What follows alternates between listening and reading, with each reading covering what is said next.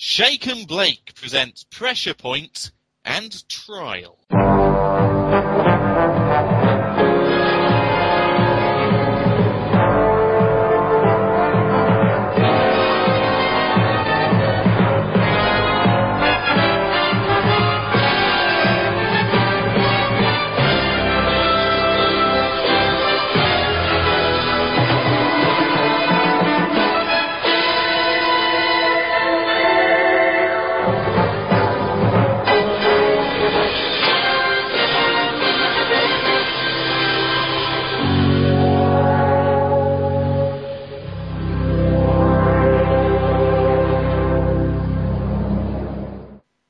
Why, hello there, and welcome to this, another episode of Shake and Blake, a podcast about Blake 7, as hosted by Earth2.net and indeed GeekPlanetOnline.com.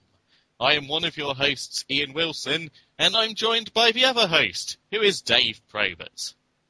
Hello there! Why, hello Dave, how are you? I'm very well, sir. How are you doing? I've had a very good month. I thought I wouldn't because I was missing out on going to the Reading Festival this year. But instead I had some quality time at home in the East Midlands, and I've been promoted at work as well. So that's nice. Excellent. In fact, today was my very first day doing new things. So all a bit of a. So what? Have they made you a fully fledged lawyer now? Oh God, no. With my lack of training, no. They've got me on as a paralegal, and if I want to progress from there, I have to actually learn about law. But interesting, I took the job on because I needed money in order to pay off my MA, which is the original reason I moved up to Newcastle. My MA in museum studies. So right. To try and pursue the career that I want to do, I have to progress in a career that I don't necessarily want to do, but it makes a lot of financial sense to do so, but would probably involve more studying. That's the crazy way my life works, somehow. And we'll all remember that the day you get made a judge. Good Lord, if that ever happened. God have mercy on us all. I call before the stand Mr. David Probert. Oh, go easy, Gov. The wife and kids are home. Guilty. Damn it. Yes. So a good month. Yes. And here's hoping the next few are just as good. Excellent stuff. So should we dip into some emails? Oh, have we got no more news? No more news, sadly, no. Oh, no. Not that I'm aware of. Oh, I much prefer the news section to the emails. I would like to point out that the feedback war was your idea. I'd like to point out that I didn't think no one on Earth 2 had seen Blake 7 before I raised the suggestion. Curses. Although, as I said, I had gone home, and I did meet up with the treacherous Patterson. Not to mention Mr. Fisher, but that's another story. And he'd been ill for 2 weeks, ever since he opened the door to see a mincing, part cybernetic man dance in front of him. So let that be a lesson to you, listeners. If you ever cross me, ever, a Travisogram will be coming to you. And if you've been really naughty, it'll be a cosplay Travisogram. Indeed. The worst kind of Travisogram. On the sliding scale of Travisogram. Yeah. There's him. There's cosplay Travis. There's cosplay Travis dressed as Servalan. Oh, God. I'm going to stop there. Yeah, good. Okay, shall I go first? It's your turn, as per usual. Okay. Well, I've got 3 emails from people with feedback for the actual episodes we're discussing, so we'll save those for when we get there. You've won. But I also have a bit of feedback from Gillian Coyle, my good lady and co-host of the Babylon Project podcast. I see. She says, "Hello, boys. See, no nepotism here." But admirably neutral, Miss Cook. Yes. She says, "I've checked and can confirm that the web is still shit. Have a good podcast, Gillian. P.S. Avon rules. P.P.S. Repressure point sob. P.P.P.S. The web is still shit." True. Love you, honey. Why, thank you, Dave. But yes, good email, Gillian. Covering all the important points. Yes. So, to the Earth 2 inbox then, sir. Well, I can at least match you for this very moment. In that you read out one email. But again, I always appreciate it, no matter how small a volume it is. As long as it saves me for the ignominy of nothing at all, then that is the main thing. So... It's not spam, is it? No. It's from... An advert for Viagra or something. I wish. No. No, this is from a new listener, to my knowledge, a chap called Terry Mitchell. Well, I assume a chap. You never know these days. Some of those names, it could be either person. But anyway, it's Terry Mitchell. And hopefully they don't mind the fact that I've mixed up their gender. So I'll just move swiftly on. And they say, "Hello from Pittsburgh. Just wanted to send..." Hello, Pittsburgh. Hi there, Pittsburgh. How are you? Just wanted to send an email to help out the Earth 2 counts. I enjoyed the show so very much. It is one of the podcasts that keeps me from digging at my brain to make the pain of my workday stop. So that's a relief. Much like the other Americans who listen to your show, I have yet to see one episode. And yet you still emailed in, and God bless you for that, sir. God bless you. Indeed. If the BBC would put them out on DVD/Blu-ray, I would get them from Netflix. This is based on the insane pricing of said round movie discs. I thank you for your time. Pip Pip, Terry Mitchell. So thank you, Terry. Yes, thank you very much, Terry. And as an avid, as a now avid user of Love Film, which I believe is the British Netflix, Yeah. I'd really like to hope that might be one way of getting the show over to people, even if it wouldn't have like a full DVD release. And maybe it could be available to stream or something like that. Yes, absolutely. That'd be great if that could happen. I mean, I know there are still some episodes kicking about on YouTube. Oh, right. Okay. Mainly because that's where I get a lot of our sound clips from. Yes. But, I mean, Blake 7 is available on Love Film, and kicking around for something to do a few weeks ago, I actually wrote a review of Series 1, having gone on this journey, although... one of the rules was you're not allowed to shill or plug anything. Right. So I simply said, for podcast-related activities. But, my name was on there, so, search for Blake 7 Podcast and me, and you're going to come up with Shake and Blake. Absolutely. So here's hoping that gets us some more listeners. And me some more emailers. Dear. Okay, so should we dive into the first episode then? Absolutely. We've done it! We've done it! We've done it! I've done it! Blake, there's nothing here.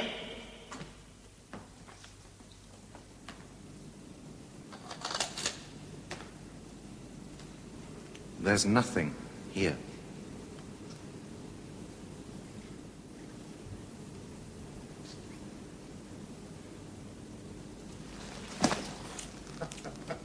Nothing.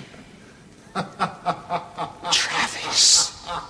So, the first episode we're covering today is Pressure Points. One of the saddest things I've ever watched. Not to give away my thoughts. So, essentially we start off on a planet called Earth. which we haven't seen since the very beginning of this show. And essentially, we have two resistance people stalking a house who are under orders to report for their leader, known as Kasabi. And inside said building, or nearby said building, is Servalan, Cosplay Travis, and a Mutoid. The first Mutoid of this season, I believe. I think you may be right, actually, yes.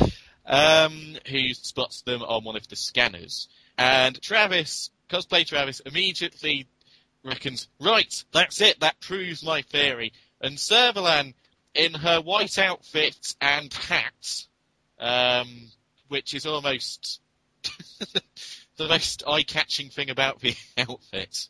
It's a great hat. It's a very bright white, broad-rimmed hat. And she's not as enthused, mainly because they've been on one of Travis's legendary stop-outs, where he likes just to wait and do nothing for days on end in order to catch his prey. His prey, rather than reporting to Kasabi, venture forwards towards the building and suddenly blow up. So, Yes. so that's a spectacle. Meanwhile... Goodbye to the two minor characters who I dubbed in my notes Knobhead and Pussy. For those of you playing along at home, they're actually called Arlen Berg. But if you want to look out for the end credits for Arsehole and Pussy, then by all means. Because one of them spends all their time being a jerk because they've been ordered to go only so far. You go, no, let's keep going. I'm sure everything will be fine. And the other one's like, I don't want to go in there. It's like he's being accompanied by Shaggy from Scooby-Doo. Actually, one of them sounded very much like Gan. You think? Yeah. Vocally. Okay. Well, partially because my file wasn't of the best of quality at the very beginning, so I had to kind of struggle to make it out. But either way, I should be speeding up this synopsis. So, we're on the Liberator, and Blake and Callie triumphantly announce that they're returning to Earth. And the rest of the crew are somewhat shocked and dismayed, apart from Avon, who kind of blithely predicted it. And Blake's noted that the best way to hit the Federation is to hit something they installed 200 years ago at the beginning of their power, which is like a really main central computer complex. And it's one that the Federation actively seem to advertise. And Blake, in kind of his fervorous opposition zeal, goes, it's a challenge for me. And with Aurak giving me all the information I need, I think that I can destroy it. Me, Rog Blake. Oh, am I wrong? No, you're not wrong at all. That's why I'm laughing. So all previous attempts have failed, but Blake, because he buys into the cult of himself, essentially reckons, right, we're going to do this. To which Avon's response is to very dryly clap this speech. It is a quality bit of slow clapping. It is. Anyway, so Blake actually understands his crew being a tad reluctant and says he doesn't actually expect too much additional help because he's been in touch with the resistance leader on Earth, who is the aforementioned Kasabi. However, Kasabi is not very good as a rebellion leader. Not so much that all her troops are dressed in 20th century camouflage, and therefore it's wildly out of date, but they're also spotted immediately on the scanners in the trees. And she's being watched by Servalan, who notes to... I think it's to Travis, although I have a feeling there was someone else in there as well. There's a mutoid hanging around in the background. There we go. That Kasabi was once, an officer within the Federation, except she was feeding all the cadets she was training the truth about the Federation, but, ultimately hoping that they could bring it down from within. until one of her cadets docked her into the authorities. That cadet being Servalan, of course. As such, Kasabi to Servalan is seemingly what Blake is to Travis, i.e. the person that they are personally invested in taking down, which actually leads to quite a fun line later on when Cosplay Travis shouts at her, "This is no time for personal vendettas." The man who is defined by his personal vendettas. Either way, just as Blake's crew agrees to go with him on the proviso that he promises for it not to be a suicide mission, in fact, even agrees to go with him, Kasabi manages to get captured because she somehow manages to miss Servalan and her white hats just standing up the hill in a forest, and tells her followers to run, only for them to get gunned down, which is normally not the Resistance leader way of things, but never mind. So Servalan attempts torturing Kasabi through drugging her, only for Kasabi to note that Servalan was spoiled and connected, but ultimately unfit for command, and kind of riling Servalan as much as Servalan can be riled on the surface. And Travis actually subdues her because he's not really interested in their back history.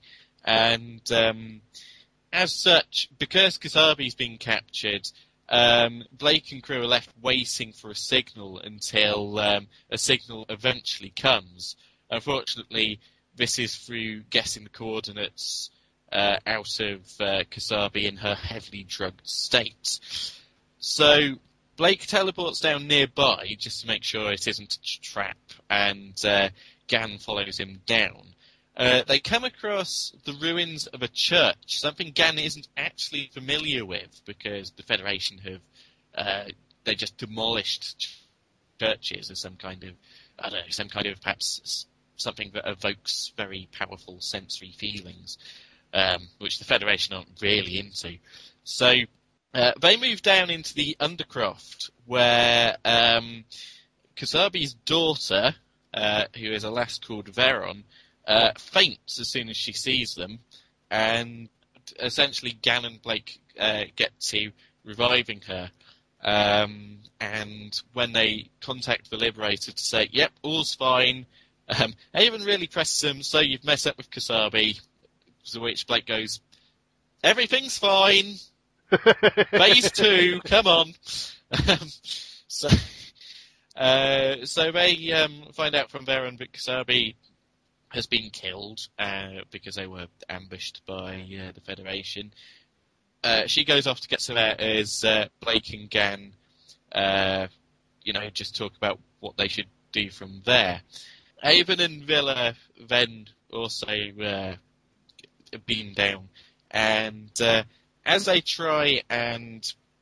Actually, before they meet up with Blake and Gan, they see the marsh where Arsehole and Dickhead, or whoever, blew up. Hey, this is your fault. And... yeah, it is. Yeah. So Avon checks what it is, and it's actually a set of radioactive kind of tripwires that are primed to explode. And even if you try and disable them by cutting them or blasting them, they have an inbuilt self-repair system of 8 seconds. So even if you wanted to get across, you have to be quite the runner, essentially. So that sets up a set piece for later on in the episode. They reunite with Blake and Gan. That is actually when Veron goes out for some fresh air. And as they talk tactics, Veron suddenly throws down some kind of smoke grenade that instantly knocks the 4 men out. And it's Soma vapor. Is that what it is? It's the same gas that knocked everybody out in Mission to Destiny. Okay. And it's the same drug that Villa's getting high on in Horizon. Oh, so in which case, Villa should be used to it then. Either way. So it knocks the four of them out. Veron goes back, because she's clearly used to the drug, and takes off their bracelets. For the first time this series, I have a bracelet count to deliver. You do, yes. Of 4. The four of them wake up only to find that the door has been blocked off and their bracelets have been taken. So they're in quite a bit of trouble. However, because they've got Gan down in there, he uses his brute strength to knock whatever was guarding the door away and allows them to escape. To which Gan actually apologises, saying, "Sorry it took too long, I'm a bit out of condition." Bless him. Meanwhile, Veron is being congratulated by Travis, who essentially struck a deal that if Veron did that, she'd get her mother back. Only for Veron to learn that her mother actually died an hour beforehand. I think Servalan gave her an overdose, essentially. Yes. So Veron goes from being disgusted with her actions to being very forlorn and then very unconscious as Travis as Travis just knocks her out. Meanwhile, up on board the Liberator, the girls, Jenna and Callie deduce that the rest of the crew are in trouble just because they haven't heard back from them. And they're not in so much trouble, though, that when Travis arrives at the cell with 2 of his mutoids, he goes from a very quick curse to then thinking on the fly as to where Blake would go next. And because Travis knows Blake so well, he's like, okay, what's the most stupidly dangerous place to go on this planet? Or within the nearest vicinity? What's the last place that we'd technically go looking? Oh, there we go, the radioactive field. Right, we're going there. I believe it's called the Forbidden Zone. Yeah. Yes. So, Avon explains the dynamic of the Forbidden Zone to the other 3 men and suggests that Blake run across it as soon as he shoots at the wires, giving Blake 8 seconds to get across. And, of course, it makes Blake a bit uneasy, not least because it's one of Avon's plans, but it manages to succeed, and Blake calls Villa across next because they need a locksmith. So Avon shoots, but then Gan follows afterwards, and just when you think that he's not going to make it and die, he doesn't. So, phew. Oh, that would be tragic if Gan died in this episode. And then Blake, from the other end, tries to do the same for Avon. But as Avon's speed mincing across the Forbidden Zone, he trips... And it is a quality piece of speed mincing, it has to be said. It is. If you ever want a showcase of Avon speed mincing, then this is the episode for you. I mean, it's so good he actually falls over. So impressive it is. If you want to see Avon speed mincing while dressed as a leather-bound book...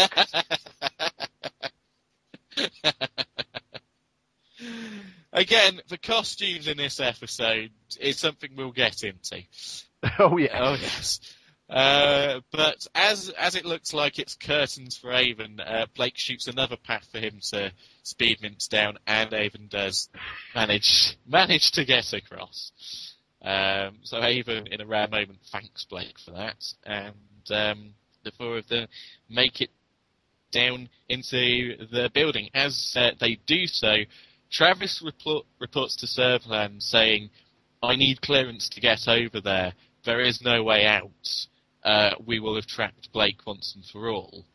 Servalan notes she doesn't have the authority, but Travis tells her that as long as she gets it, they will have Blake. End of story. And so, noting that both their heads are on the line, Servalan sends in the request and has the field deactivated for Travis and his mutoids to cross. Meanwhile, inside the underground building, the 4 men move through the same area, just with different coloured lighting. So, it's 70s British sci-fi, you can forgive it. But that's what it is. And various bits of it are slightly booby-trapped. I forget the initial thing, however, they have to monkey bar across part of it. And Blake, Villa and Avon manage to... Gan very nearly dies, but we can't have that in this episode, because one of the pipes he's on, because the floor is seen to be explosive in some way. At one point, I think the penultimate bar that Gan's on kind of creaks under his weight, so he really has to swing to get across. But get across he does.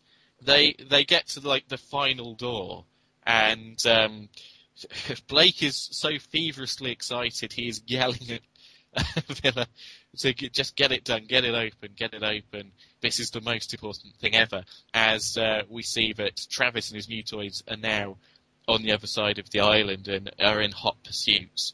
But they're not so close that they stop Villa opening the door, and the camera angle cuts to inside the chamber as Blake runs in triumphantly. We've done it! I have done it! Hooray! And Avon notes, it's an empty room. And Blake can't quite believe it, to the extent that he kind of falls to his knees in disbelief. And then Cosplay Travis comes out and says, yes, it wasn't here. Oh yes, it was once here, 30 years ago. But not even I know where it is now. But we keep it out there as a target for people like you, Blake. And Blake is, he just can't even respond for once. I mean, he's been at Travis's mercy before, but now he's just completely devastated. And Travis, Cosplay Travis, not even the proper Travis, has won. He's won. He's done it ultimately. And then, like other times in which he's won, Servalan suddenly shows up and says, right, let him go. And Travis can't quite believe what he's hearing. But it turns out that Jenna and Veron are directly behind Servalan with their guns trained on her. Travis hesitates, but ultimately allows the Liberator crew to escape, and then sends the mutoids after him. Servalan's very upset and slaps him around the face, saying, "You hesitated! How dare you!" This is the same Servalan who has sold Travis out on multiple occasions. So, to be honest, fair game to Cosplay Travis there.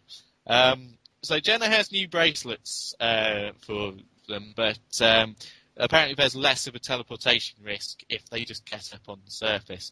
So they run outwards as fast as they can, but Travis, followed by Servalan, is in hot pursuit with his mutoids, to the extent where, in a last-ditch attempt to get them, he throws a grenade. I don't know if it's up a story or just like further up the corridor. It wasn't very clear. But either way, as one of the doors is sealing shut and Gan's holding it open, the rest of the Liberator crew duck under just as the grenade goes off. And someone turns back to try and help Gan out of his predicament, but Gan says, "Don't risk your life for me. Come on, get out of there." And that's the last thing we hear him say, because Gan does actually die. The grenade goes off, and he is trapped underneath some rubble nearby Blake, and Blake checks on Gan, and he's very shell-shocked, but no, that's the end of Gan. There's no final words or anything. That's it. So Blake, having been emotional as he cradled Gan's dead body, then walked up to the ladder and just went, "Gan's dead." And they climb up out of the base. The blockage has actually trapped Servalan and Travis and his mutoids down there, which Servalan is very unimpressed, it's fair to say. And Travis is like, well, we'll get dug out eventually.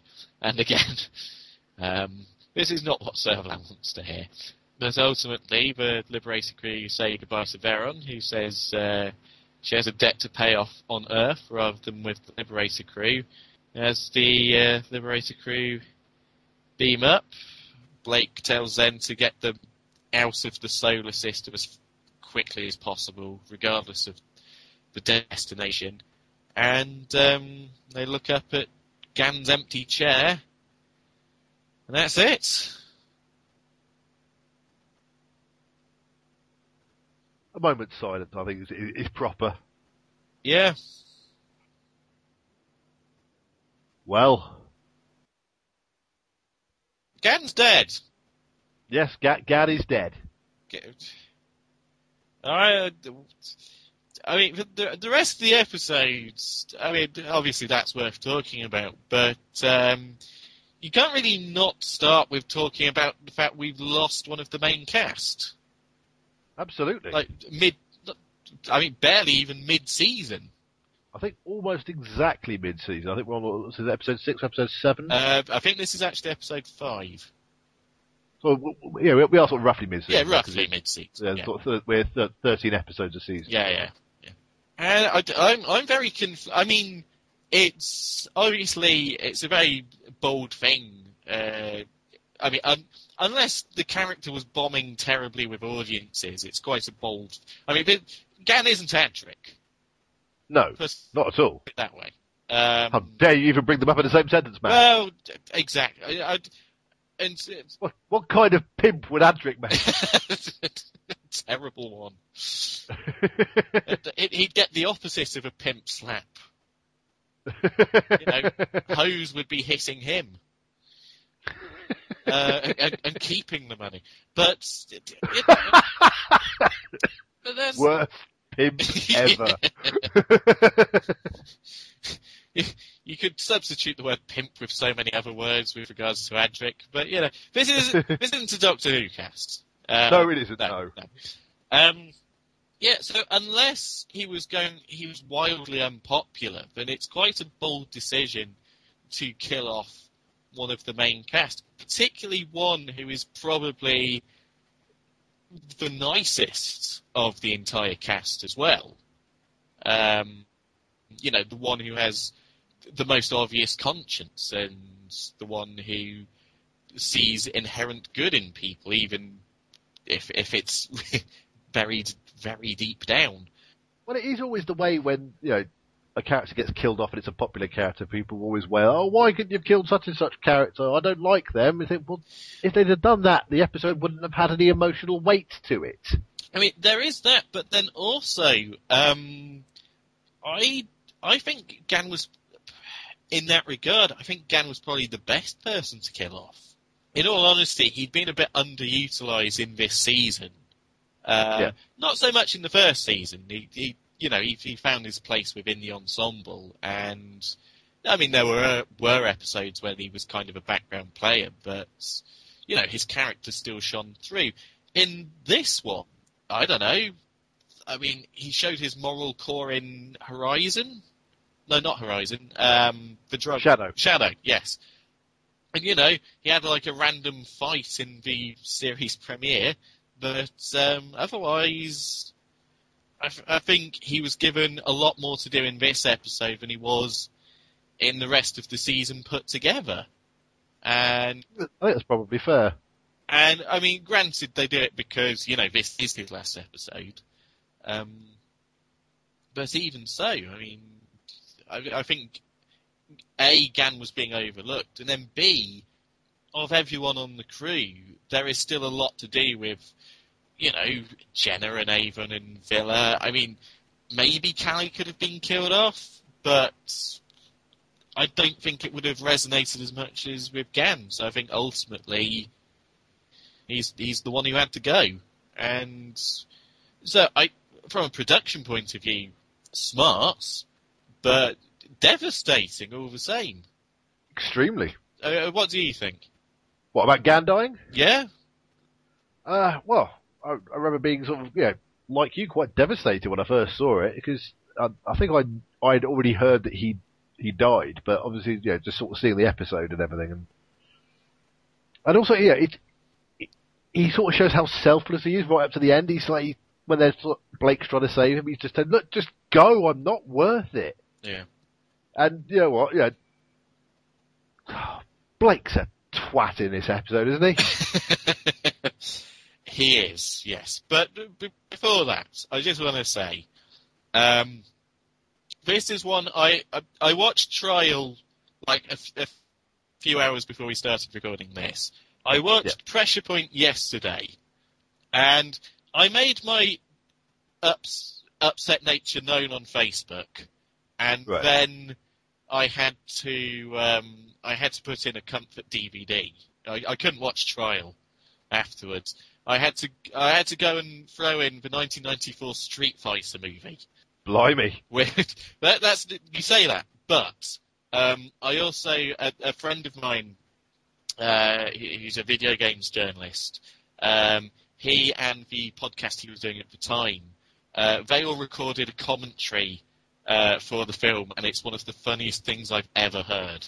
So fantastic! that is what I do. I watch the film, but I turn the sound right down so I can listen to the podcast and their impressions of Raul Julia and Jean-Claude Van Damme. And it just makes me happy inside. So it counterbalanced the sadness of losing Gan. Because I was sad. I was just... Well, it's the sad thing to have happened. Yeah. He's a lovely bloke. He is. And now he's dead. Thanks to Blake. Yeah. Yeah. Well, yeah, when you get down to it, this is all Blake's fault. It is, yes. But it's just like that stipulation. I mean, when the crew just have a bit of a confab to decide whether or not they're going to join Blake on this mission, they all say to him, "Goes right, we'll come with you, but we're not prepared to get ourselves killed.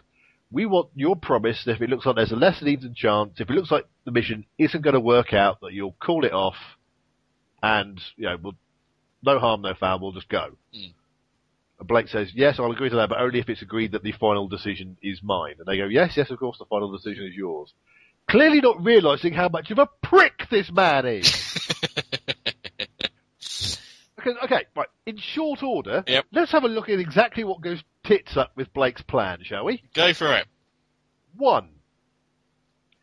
When they get there, the people they're supposed to rendezvous with are an hour late delivering their signal. 2 hours. Well, no, originally an hour late, and then Blake wants an extra hour, rather than going, oh no, they haven't signaled, I guess we're going. Yep. On the very cusp of the 2 hour signal, I think it's over 2 hours, isn't it? Because Blake goes, right, they haven't called back, and then the signal comes. Yeah. So Blake's like, right, brilliant, let's go. And everyone's like, what, really? Okay. So teleports down. The group of rebels he's supposed to be meeting aren't there, and there's one big girl's blouse waiting for him. Literally. A gigantic wet blanket of a woman. A girl. Who basically sort of faints. Yeah. And there's a whole conversation that Gan has with Blake. It's sort of like, Gan's like, well, we're done. The people we're supposed to be working with aren't here. And Blake goes, well, I'd still like to try for it. Like, what? And then he was saying, oh yes, Kasabi's men were only backup. And we go, that's bullshit. You told them at the start of the episode that if they didn't want to get involved, it was all right because you'd already contacted some rebels. So clearly they were part of your plan. Yep, with you so far. Yeah. So he talks Gan around. Avon teleports down and goes, right, where's Kasabi? And they go like, oh, it's not there. Oh, shit. Well, she's dead. Carrying on. So they have the quite sensible plan of teleporting over the Forbidden Zone to hopefully inside the blockhouse, and if not the blockhouse, then to the front door so Villa can open it. Yep. So they can bypass the whole Forbidden Zone thing. Yep. They then get gassed and get their teleport bracelets taken. Mm-hmm. At which point Blake goes, no, it's fine, everything's fine. There's nothing, this is part of the plan, it's all good. Yeah. We can just risk our lives sprinting across the zone of death. And so they do that, and it turns out to be an empty bastard room. You dickhead, Blake. You absolute cock. I think more not just the fact that he's a terrible strategist, It's so personalised in this episode. It's not we can do this, all of us. It's me. I can do this. As I said, he even said, "I've done it. I've got here." And I was like, I think, it's frankly, that's the moment for me where Blake's proper fanaticism is revealed. I agree. Where where the idealist is completely stripped away and the fanatic is there on its own. Yeah. Because he's got sort of at that moment he's got no interest in the freedom or whatever. All he's interested in is the fact that he has beaten them. And to the point where he doesn't notice he's in an empty room. Yeah. He's just running at the camera, arms aloft, as if, there was a woman running towards him from behind the camera. Yeah. He's so caught up in the moment of the fact that he's finally got into control, he doesn't realise there's nothing there. Yeah. And he does have something of a breakdown when Avon points it out to him. And like you say, he gets completely deflated, he falls to his knees in despair. Everything he'd been pinning his hopes on, this one thing that represented everything that he could possibly do. Mm. And it's a lie. It's an empty room. Well, that's the bit. I mean, he reaches his zenith, essentially, of, just how great a freedom fighter he can be. Because he honestly thinks he's done it. And then he comes crashing down to Earth, partially when he realises he's been duped, and then again after he actually loses a crew member, thanks to his own, fervour. And, but he's damn lucky that he escapes out of there with his life. If Jenna hadn't done some quick thinking and, essentially forced that's the only reason all four of them are alive is because Jenna had the presence of mind to teleport down and capture Servalan. Yeah. Which is, it shows her to be a pretty effective character where Blake isn't.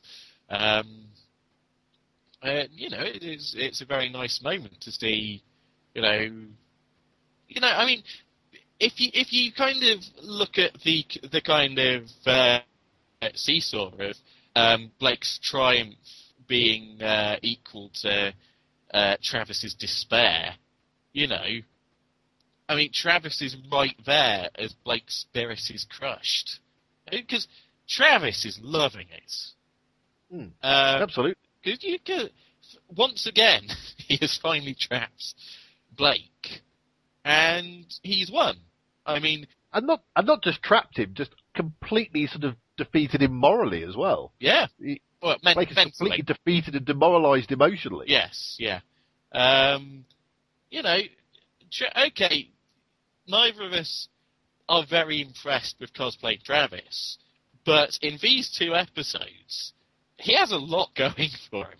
I will say, because I mean, we weren't terribly impressed by his first appearance, but there are a couple of moments in both these episodes where he's actually pretty good. Yeah. Like the moment where they're interrogating Kasabi and they're going through her personal effects and they find the little homing beacon. And Servalan's like, oh, well, no, we don't need her. We got the homing beacon. We just set the homing beacon off. And like Travis is like, well, no. Yeah. But firstly, you might have to transmit in a coded pattern. And if we don't use that pattern, it will scare Blake off. And it also might have to be transmitted from a specific place. Yeah. So if we don't do those two things, he's going to go. So it's like, that's cosplay Travis being actually quite, tactically savvy and knowing the way, his man thinks. Yeah, that's going back to his roots in the first season. Yeah, but and again, I mean, you also get to see Servalan and Travis play the odd couple. Although it's not quite as grating as it was in Weapon. Because, I mean, there are some moments where Servalan is right to call Travis out on his bullshit, but at the same time, a lot of the stuff that she's unsatisfied about the way Travis goes about his business, like the whole 18-day wait at the start of things, ultimately Travis is right. Yes, absolutely. So once again, it's just a case that if left to his own devices, Travis can be very effective. It's just now, because of all of their previous, Servalan almost seems to insist on sitting in, like babysitting him as he goes about trying to capture Blake. Or in this case, I think, I don't know if he was stalking Kasabi as a means to capture Blake. I think it was alluded to, but... Well, I think that they always knew that Kasabi was out there, they wanted to capture her, but as far as Travis was concerned, Kasabi was secondary to capturing Blake. Kasabi was a bonus, basically. Well, exactly, and I think that's the reason Servalan was sitting in on him this time, because Kasabi was involved. And again, she has this link with Kasabi, and I think that's a very great segue into speaking about their dynamic. Well, I think it's really good. I think the actress playing Kasabi, I think is quite good. She is, yeah. Especially in their exchanges. I mean, you get a little bit more background on Servalan. And you definitely get the impression that she's a bit of the sport little rich girl. You do, although I'm interested by the line that said she's unfit for command. Yes, because Kasabi says that her original assessment report of her listed her as being unfit for command, but she underestimated how connected she was. But even then, that is kind of underestimating Servalan. I mean, regardless of her connections, everything we've seen of Servalan so far, nothing has been able to really stick to her. Granted, the fact that Blake keeps getting away doesn't make her look good, but normally she can always pass the buck on to Travis. And again, this is explored even deeper in the next episode. But, I mean, if you think about, how Weapon and how she and Carnell almost took control of Imipac, or just the sheer evil of her scheme in trying to get Aurak in the last 2 episodes of the previous season.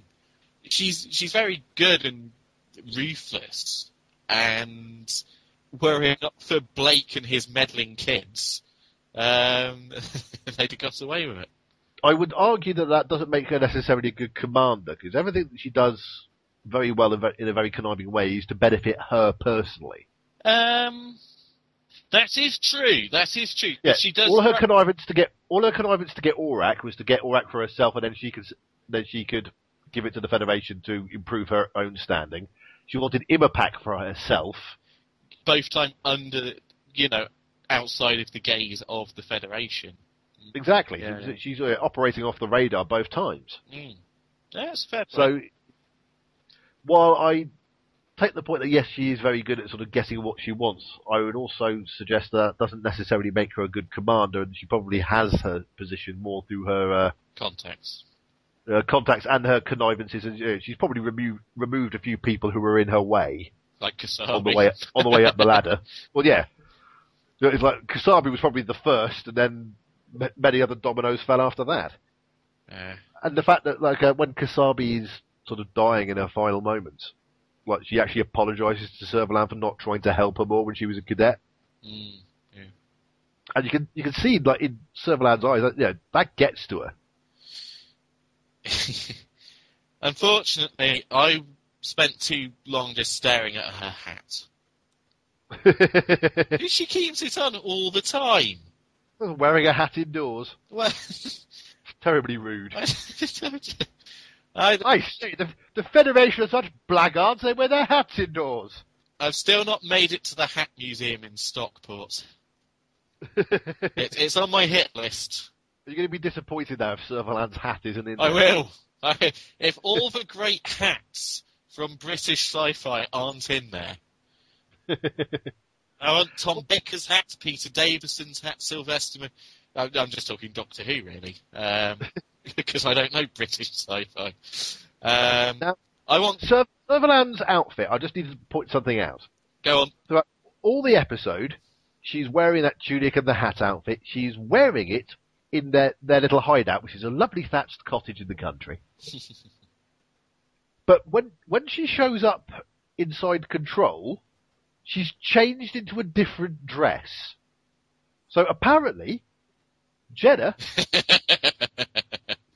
broke in and at gunpoint said, right, you're coming with me. And Servalan said, wait, I have to change. Or Jenna had a strip and change. which I can't discuss now because I have to go to my bunk. And Cobb's hat. I want Cobb's hat in that museum. Oh, thank Christ for that! You've seen Firefly. Yeah. God, no, I wouldn't even dare register for Geek Forums if I hadn't seen Firefly. Speaking of shock deaths, Yes. Whedon, Well, it's probably where he got it from. I mean, when you think about it, he's a big Anglophile himself, and I can't think of another British show which, like, an ongoing sort of serial show which pulled something like that, you know. But yes, for a British show to be killing off its main characters was a rare thing at the time, and it was it was a big deal. Well, I suppose, I mean, like, talking about the costumes, I mean, we sort of touched upon Avon essentially being a leather-bound book. A chair. And I don't know what's going on with Villa and that weird yellow sash thing. yeah, it's like it's meant to go over both of his shoulders, but it's kind of hanging off of one of them. And it seems to be acting like a big pocket. I'm assuming it's just so he doesn't have to take his lunchbox with him. his cool box. his cool box of tools. Well, that's the thing, because often you see Villa go down on missions, and he seems to have forsaken the cool box. He can now pretty much unpick locks with whatever he's got in his pockets. Yeah. Well, I think they probably realised it was just like a very cumbersome prop to be sort of lugging around on location shoots and stuff. Yeah. Plus, it does look like a cool box. Yeah, it does look like Villa's going on a picnic. Yeah. Some cans of beer for the crew. I also noticed that when Jenna was bringing the teleport bracelets down, she found a very nice handbag to put them in. Serverlands. Well, you just sort of bought them with that's a nice handbag, I'm having that. Well, she would have had to have brought them down from the Liberator, but I suppose so. perhaps she just upgraded them from a sack that she had on the Liberator. It's like, oh, this would be much nicer. Or maybe she just dumped the cool box. Here you are, Serverland, it's a fair trade. And now you can go on picnics with Travis. You can insert Travis into so many images, and it's always refreshing.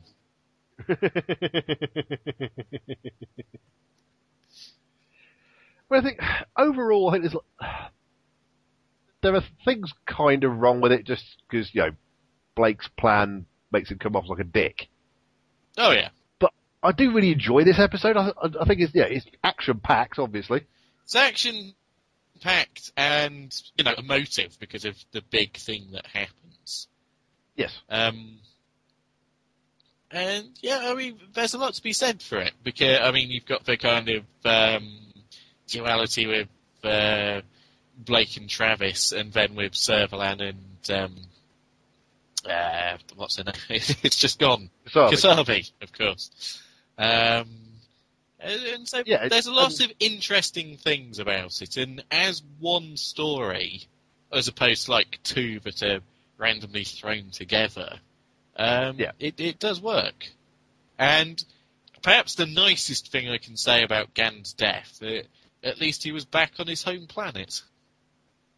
Well, yes, yeah. So that's kind of nice. And absolutely. He died in a very self-sacrificing way as well. Well, it's a noble death, if nothing else. Indeed. So, should we have a look at some of the feedback we've got for this? By all means. Well, the first lot of feedback we've got is from Mitchell McCann. Ah.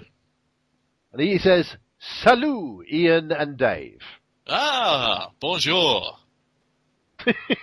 Mes amis. Hello, hello. If you start doing that "be our guest" thing again, this is going to end in violence.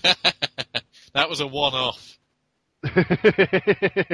You don't get that kind of genius on tap.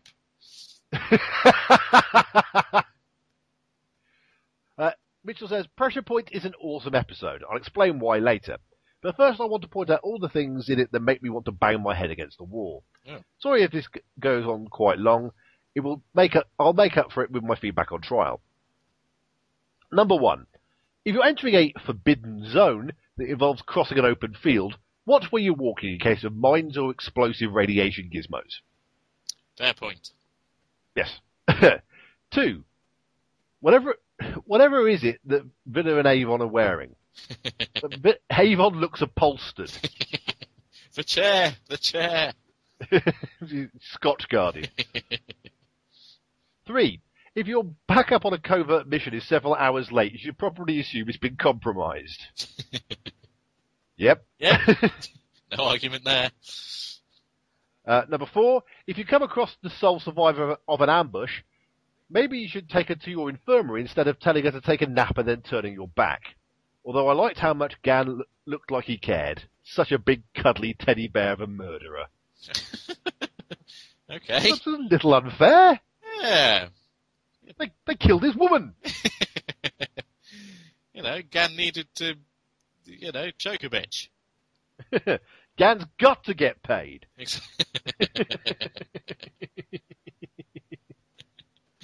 We'll never see the pimp cloak again. Oh, no. Because, we always talk about Gan and Blake's outfits a lot of the time. Yeah. Blake and Avon's. Gan has some classics. Yes. He really does. And he's very much got a shirt open at the chest a bit here as well, isn't he? He's a bit sort of a bit 70s old manly man. Mm. Like he should be advertising aftershave or something. Number 5. What oddly good timing on the teleport? I'm not sure what that's in reference to, if I'm honest. I'm not so either, no. Maybe you can fill in the gaps on that one for us, Mitchell. At shakenblake@earth2.net. Damn it!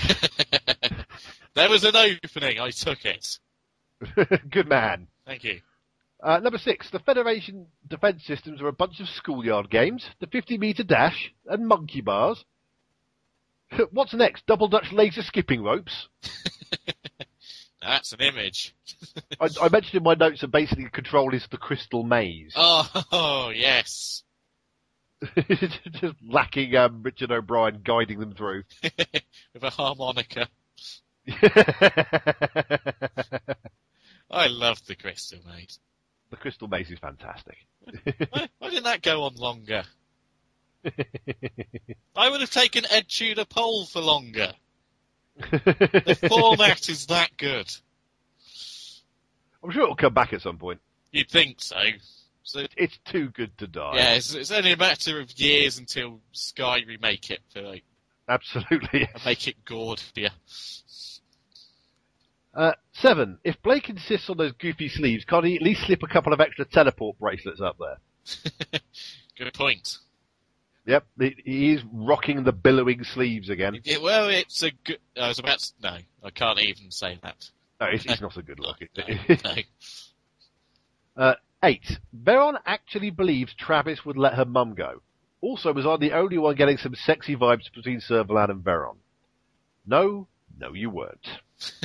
There was definitely some very affectionate touching and stroking going on in between sort of the bit after she gets judo chopped by Travis. Oh, damn it, I was taking my notes during that bit. You see. Is Mitchell trying to imply that Travis doesn't have the most trustworthy of faces?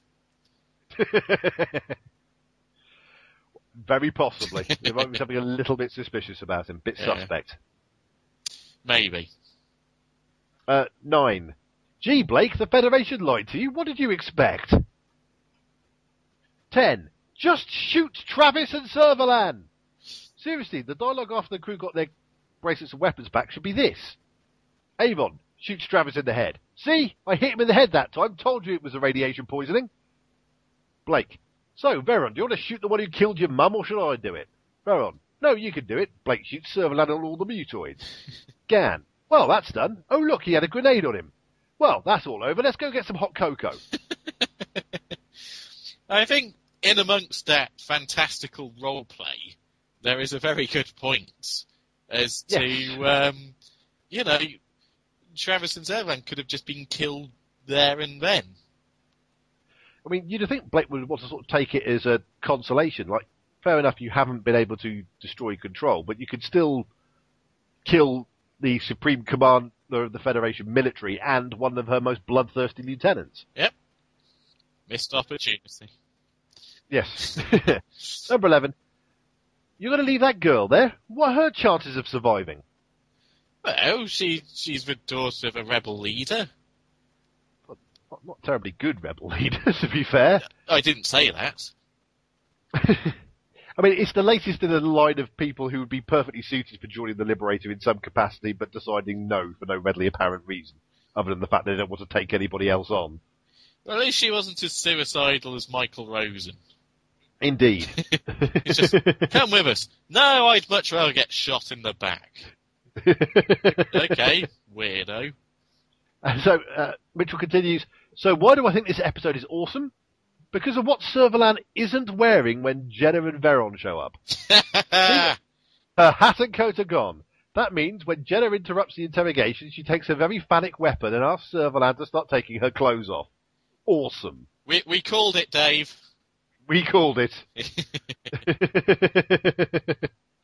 And now I'll be in my bunk. Again. So, thanks for that, Mitchell. Yes, thank you. He's also given us some thoughts on Trial, which we'll get to in a moment. Don't do that, Mitchell. That's 2 emails for him. Honestly. No, it's all included in one email. Oh, okay. Never mind. So, send it to me instead. What, you mean pull a packer? No, don't do that. Or you will face the wrath of a Travisogram. I don't care if you're in Australia or not. Travis will travel. So our next bit of feedback comes from Stefan Sornock from the Martians Are Here podcast. Yeah. And he says, hey, Dave and Ian. These 2 episodes are both strong, enjoyable episodes. I was sad as a child watching Gan die in Pressure Point, and I think it has a lot to do with the fact that of the 7, Gan was not given much to do, other than flex his muscles occasionally. The backstory with his inhibitor chip and how he got it was never properly explored, and as such he is probably the least developed of the 7. In the end, I think he died more because he was surplus to requirements than any other reason, which is annoying because I don't like ever getting to see a character die without getting to see their story and the best of them, not even Adric. Gan is a little like Shepard Book from Firefly. There is a mystery there, but we'll never really know what it is. This episode shows up the fact that Blake is prepared to go to any lengths to win, something that Travis is able to exploit, and not for the first time. If it wasn't for his habit of managing to lose Blake from a seemingly impossibly strong position, which I would like to say was down to the resourcefulness of Blake, but it really owes much more to dumb luck, the series would be over by now. If I have a quibble here, it's the fact that Travis, a man who is so prepared and manages to lose all the time. That was one thing that always irked me at times. Blake is okay as a leader, but he's certainly no genius. That fact and the change of actors turned Travis into a bit of a farce, really. I don't know. I mean, I'll save my full thoughts on Travis until we get to the next episode. Yeah. I mean, but ultimately, yes, there is a reason we call him Cosplay Travis. Yes. So, we have a piece of audio feedback for this episode as well. Ooh, who could this be from? Well, I guess that would be from the good Reverend Mr. Peter Organ and his lovely wife Anne-Marie. Who? So let's see what they think. Okie dokie. Hello! Hello! Peter and Anne-Marie here, and we just watched Pressure Point. Yeah. And there's an awful lot wrong with this episode. Not least Servalan's outfit. I want to be that gecko. I was Servalan's booby gecko. What was she wearing? I don't know. And then earlier on, you reckoned you caught sight of Binge with that split dress she was wearing. Turned out to be tights, thankfully, but... Yeah, but he wasn't entirely sure quite what it was she was wearing underneath the tights, because you thought they were leggings, and then when I pointed out they were tights, it was like, what? Oh, dear. It's like, that split is a bit high, and darling. And she looked like she was going to a fairly wedding or sleazy something. wedding, yes. Yeah. With a hat. So some design problems there, and the corridors. They're trying to fool us into thinking they're all different by lighting them in different colours. Yeah, they hadn't even put a picture up on one wall and not the others or anything. It was just white, then red, then orange. Oh dear. And at one point, slightly lilac, and that was kind of it. Yeah. Right, what else was lame about this episode? Why can't Aurak take over control, since he's supposedly hot-wired into every computer in the universe ever? Yeah, well, because it isn't anything. Well, presumably but then that Aurak- would have been a short episode, wouldn't it? Blake tells Aurak to connect to Control. Aurak says, ain't in there. Yeah, but then again, it shows them that they should have been using Aurak, Yeah. because he would have told them that. And then you've got Kasabi's daughter, who was hardly the most convincing actress ever. No. And Travis's plan's a bit lame and all, sending her in to nick people's bracelets, then rush out and lock the door. Yeah. And then when he rushes back, oh dear, they've all gone. Plonker. There is an awful lot of mincing in this episode. Mincing down corridors. I love my favourite though was Avon mincing across the Forbidden Zone And then tripping falling over, really and getting unrealistically. up and mincing even worse. I didn't think it was possible, but with the arms flailing the way they were. So it might sound like we really don't like this episode. Well, I haven't asked you your opinion yet, but personally I think it's a really great episode despite all these weaknesses. It's fun, definitely. It's exciting. The reveal when they enter the empty control room, there's a pun there, is just brilliant. Well, the first time I saw it was just took your breath away. And of course then the fact that Gang corks it is kind of unusual, let's face it. I mean, the occasional Doctor Who companion had corked you, but not for many, many years at this stage. I'm a little way off Adric as well, which was more of a moment to cheer than anything. It was, yes. So this was a bit of a shocker, really, for BBC Sci-Fi. A character actually dying. Yeah. And the thing is, as well, is if he was going to die, you kind of expected him to die because he was a bit lardy and couldn't run fast enough. Or when he broke the monkey bars as a result of being too fat. Having managed to That would have been a really bad way to go out, wouldn't it? Yes, Gan died because he was too fat. But I mean, the two scenarios where... Death by pie. Yeah! Well, he started off after Villa and somehow still managed to make it in 8 seconds, I don't believe. He should have died then he should have died the monkey bars. So the fact that he ended up being killed by a small amount of cardboard that looked like he had hamster food on it, it's poor unfortunate Gan, really. Oh, well, bless him, I can't remember the actor's name, but he acts his heart out, doesn't he? He does. Being dead. I mean, all kudos for that, so... He does a good rolly eye, vacant stare, dead look. He does, doesn't he? That is kind of touching, ultimately. So, despite the episode's weaknesses, it still manages to be quite awesome and impressive. Would have been so much better with proper Travis. Yeah. This is going to be the refrain. We can't keep saying this. No, but proper Travis would have been sitting in the room in a chair with his feet up on a table. Yeah, or he'd already been in control, waiting for Blake to turn up, and then would have shot him. Yeah. Yeah. And as it was, cosplay Travis had the opportunity to shoot Blake and didn't. And then again. Blake had the opportunity to shoot Travis and Sutherland and didn't. Yeah. What a twat. Perhaps he was just stunned by the gecko. Yeah, booby mesmerised by the dress. the gecko holding What the boob. have you got on? Yes. Anyway, good stuff. And again, really enjoyed the last episode, chaps. Yes. Take care. Bye. Bye. Well, thanks for that, Peter and Anne-Marie. It was Peter's birthday this week, actually. He had a bit of a drink up for it, so happy birthday. Yes, indeed. And my present to you is a Travisogram. It's the gift that keeps on giving. Yes, it is. You won't be threatening me with any more films, Organ. But thank you very much for picking up my phrase, cosplay Travis. In response for you donating speed mincing. Yes, it's a reciprocal relationship we have with It is indeed. And I'd like to say that the words "I was Servalan's booby gecko" have very much given this episode its subtitle on Geek Planet. Well, there we go. Play to what your crowd loves. Absolutely. Yeah, I think overall it's good stuff. It's not perfect, but it's one of those things. It's one of those episodes where you walk away from it going, yeah, there's lots of really good things, and then your brain starts turning things over. Mm.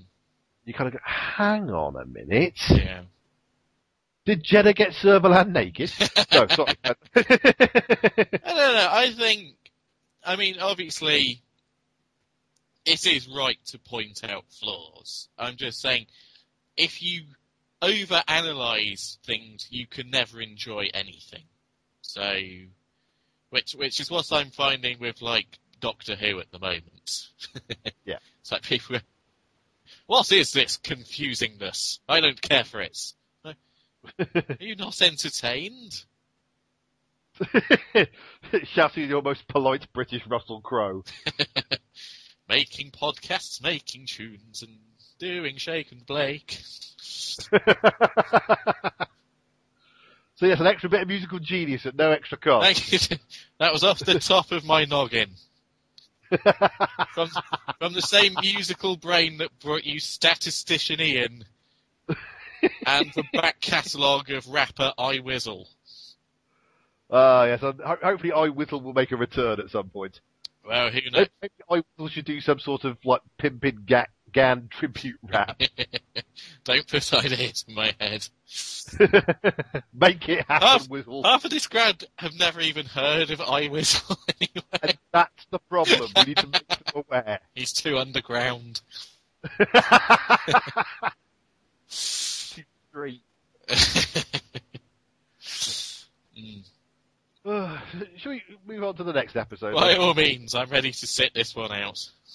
A field officer, like myself, is frequently required to make fast, unconsidered decisions. You were all field officers, you know that's true. Time to think is a luxury battle seldom affords you. You react instinctively. Your actions, your decisions, all instinct, nothing more.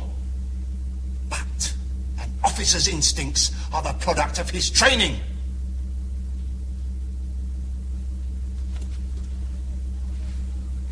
The more thorough the training, the more predictable the instinct, the better the officer. And I am a good officer. I have been in the service all my adult life.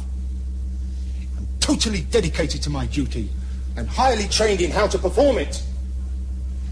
On Sir Castor, I reacted as I was trained to react. I was an instrument of the service. So if I'm guilty of murder, of mass murder, then so are all of you! So, our next episode is Trial. Or, as it says on my notes, Trial by Chris Sodding Boucher. 3 for 3. 3 for 3, I don't believe it. Some people get all the luck. Yeah, they're not me. I wasn't talking about you. Ugh. Well. Okay, so, are you sitting comfortably, boys and girls? Sure am. This might take a while. So the episode starts, we see a couple of guards chatting. One of them is a bit annoyed because he signed up to the Federation to see some action, and instead he's guarding a military tribunal. And then we see two characters that we haven't seen since Seek, Locate, Destroy. Which is Senator Burkle and I think it's Councillor Rontaine. I can't remember his title. Are they actually the same people? Yes, they're the same people. Oh, but bravo! Absolutely. I applaud that. And they're discussing Servalan. I mean, they don't actually mention her by name, but they're obviously talking about her. Mm. And they go inside into the, they have to go through like a voice code thing to go into what is basically a closed session for this tribunal. Mm. And then the arbiter for this tribunal shows up, who is a man called Seymour, who has the the nickname Star Killer. I can't wait for the Who counts, because I have a career highlight for that guy. Oh, absolutely. I'm not talking Doctor Who. So, so we have Star Killer Seymour is arbitrating at this trial. And this trial is actually a trial for Travis, who's being tried as a war criminal for the unnecessary slaughter of 1,417 people on the planet Sonistar. As brought up by Rontaine and Burkle in their first appearance? Yes, the first mention of it in Cyclicate Destroy. Yeah. Now, it turns out that this is essentially being set up as a kangaroo court. Everybody seems to know that Travis is guilty as hell, but Servalan is deliberately organising things to make sure that Travis gets the ultimate sentence of death. She's organised Seymour to be the arbiter because he's a very well-respected military officer, and therefore any decision made by him will be respected more and wouldn't be questioned. Travis's defence attorney, who is a character called Major Thania, is someone who is also in Servalan's pocket, and Servalan's given her orders just to sort of go through the motions, no surprises from the defence, everything's bog standard. And basically Burkle and Rontaine chat about this, and it seems that Servalan is making this trial happen, and because she's looking to put Travis out of the way, because there is due to be an inquiry on Servalan's handling of the Blake situation. And if Travis sort of speaks up about Servalan's failings, then it's going to look bad for Servalan. So she's rushing through this trial on old charges in order to get Servalan put to death before that. In order to have Travis put to death, surely. Yes, what did I say? Servalan wants Servalan put to death. Yes, that would be ridiculous. Servalan wants Travis put to death because otherwise it's going to look bad for her, basically. And they discussed the fact that Burkle suggests trying to get a presidential stay of execution for Travis so that he could testify at the hearing. But Rontaine points out that it wouldn't be worth the trouble, even though Burkle says, well, slime sticks. And Rontaine points out that, these things all have responsibilities passed down. And Burkle goes, well, yeah, Servalan chose Travis. And Rontaine responds with, and the president picked Servalan. So basically, Servalan's put herself in a position where she can't be criticised without putting the president of the Federation in direct line of fire as well. So they're sort of kind of sneering at her, but kind of being impressed at the way she's politically manoeuvred the situation. Yeah. Whilst being spied on by Servalan. Yeah, it's meant to be a closed session, but Servalan has a spy camera in the courtroom, so she knows everything that's going on. Meanwhile, on the Liberator, the Liberator's coming into orbit around an uninhabited planet, which Blake has asked Zed to pick out for him. You basically asked Zed to find him an uninhabited planet with tolerable surface conditions. So, Avon comes in and rubs it in a bit that basically the Gan is dead. Yeah. You have 3 remaining followers. Yeah. Which, if you do your maths, does not include Avon. Yes. And so Blake stalks off to the teleport room. It leads to a wonderful exchange between Jenna and Avon. When Jenna says, it's still bothering him then. Yes. I love this. And Avon says, yes, guilt will do that to a person. And Jenna says, what would you know about guilt? And Avon says, only what I've read. Love that line. Well done, Boucher. So Blake goes to the teleport room. And so that's why they teleport down to the surface. Callie suggests that he should take a gun with him because he doesn't know what's going to be down there. And so Blake reluctantly agrees to take a gun. Callie goes off to go get him a gun. And then when she leaves, Blake gets Aurak to teleport him down to the surface. Once he's down, he sets up a homing beacon. And Zen changes course. So basically the rest of the crew can't work out where he's teleported down and can't find him. It's at this point where Villa points out that he misses Gan, and he reckons that Gan would have got to the heart of the problem because, as Villa puts it, Gan wasn't like the rest of them. He wasn't expecting to be sort of double-crossed or betrayed. He was much simpler. He'd ask uncomplicated questions. So when Callie suggests, well, what would Gan ask in this situation? Villa says, well, he'd probably ask if Blake left a message. This brings up a message from Blake.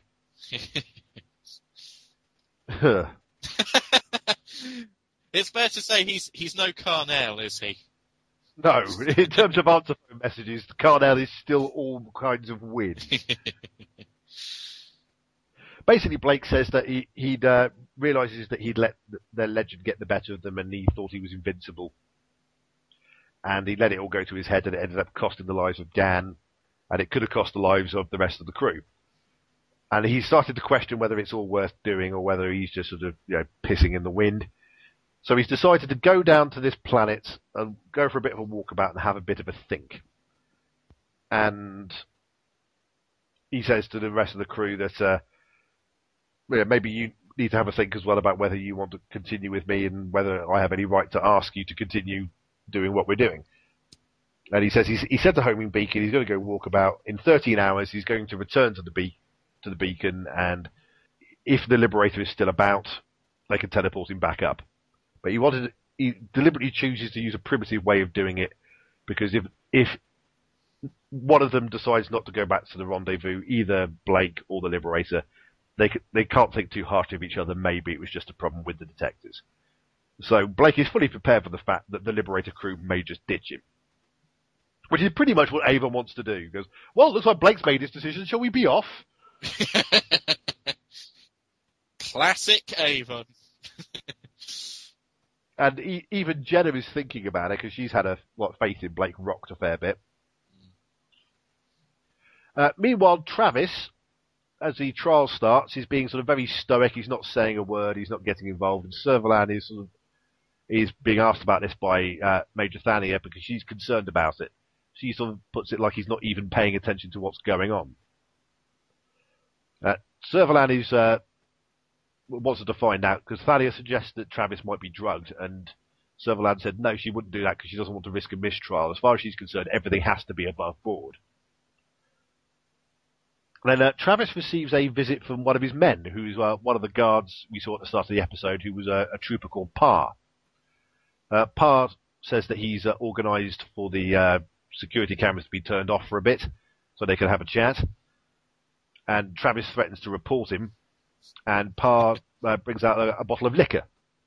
And he says he thought that Travis was always good to his men, and the men thought he could do with a last drink because he'd always done all right by them.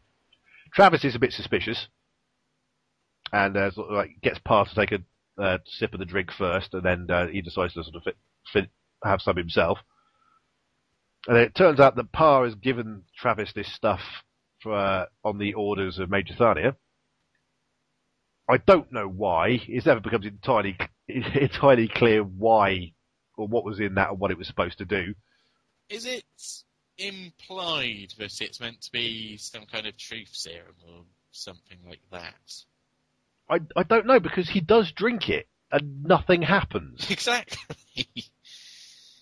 Because later on, Thania walks back in and Travis throws the empty bottles at her and says, "Oh, your methods are unsubtle." So he's clearly clocked that it was something up with it, but he drank it anyway. Yeah.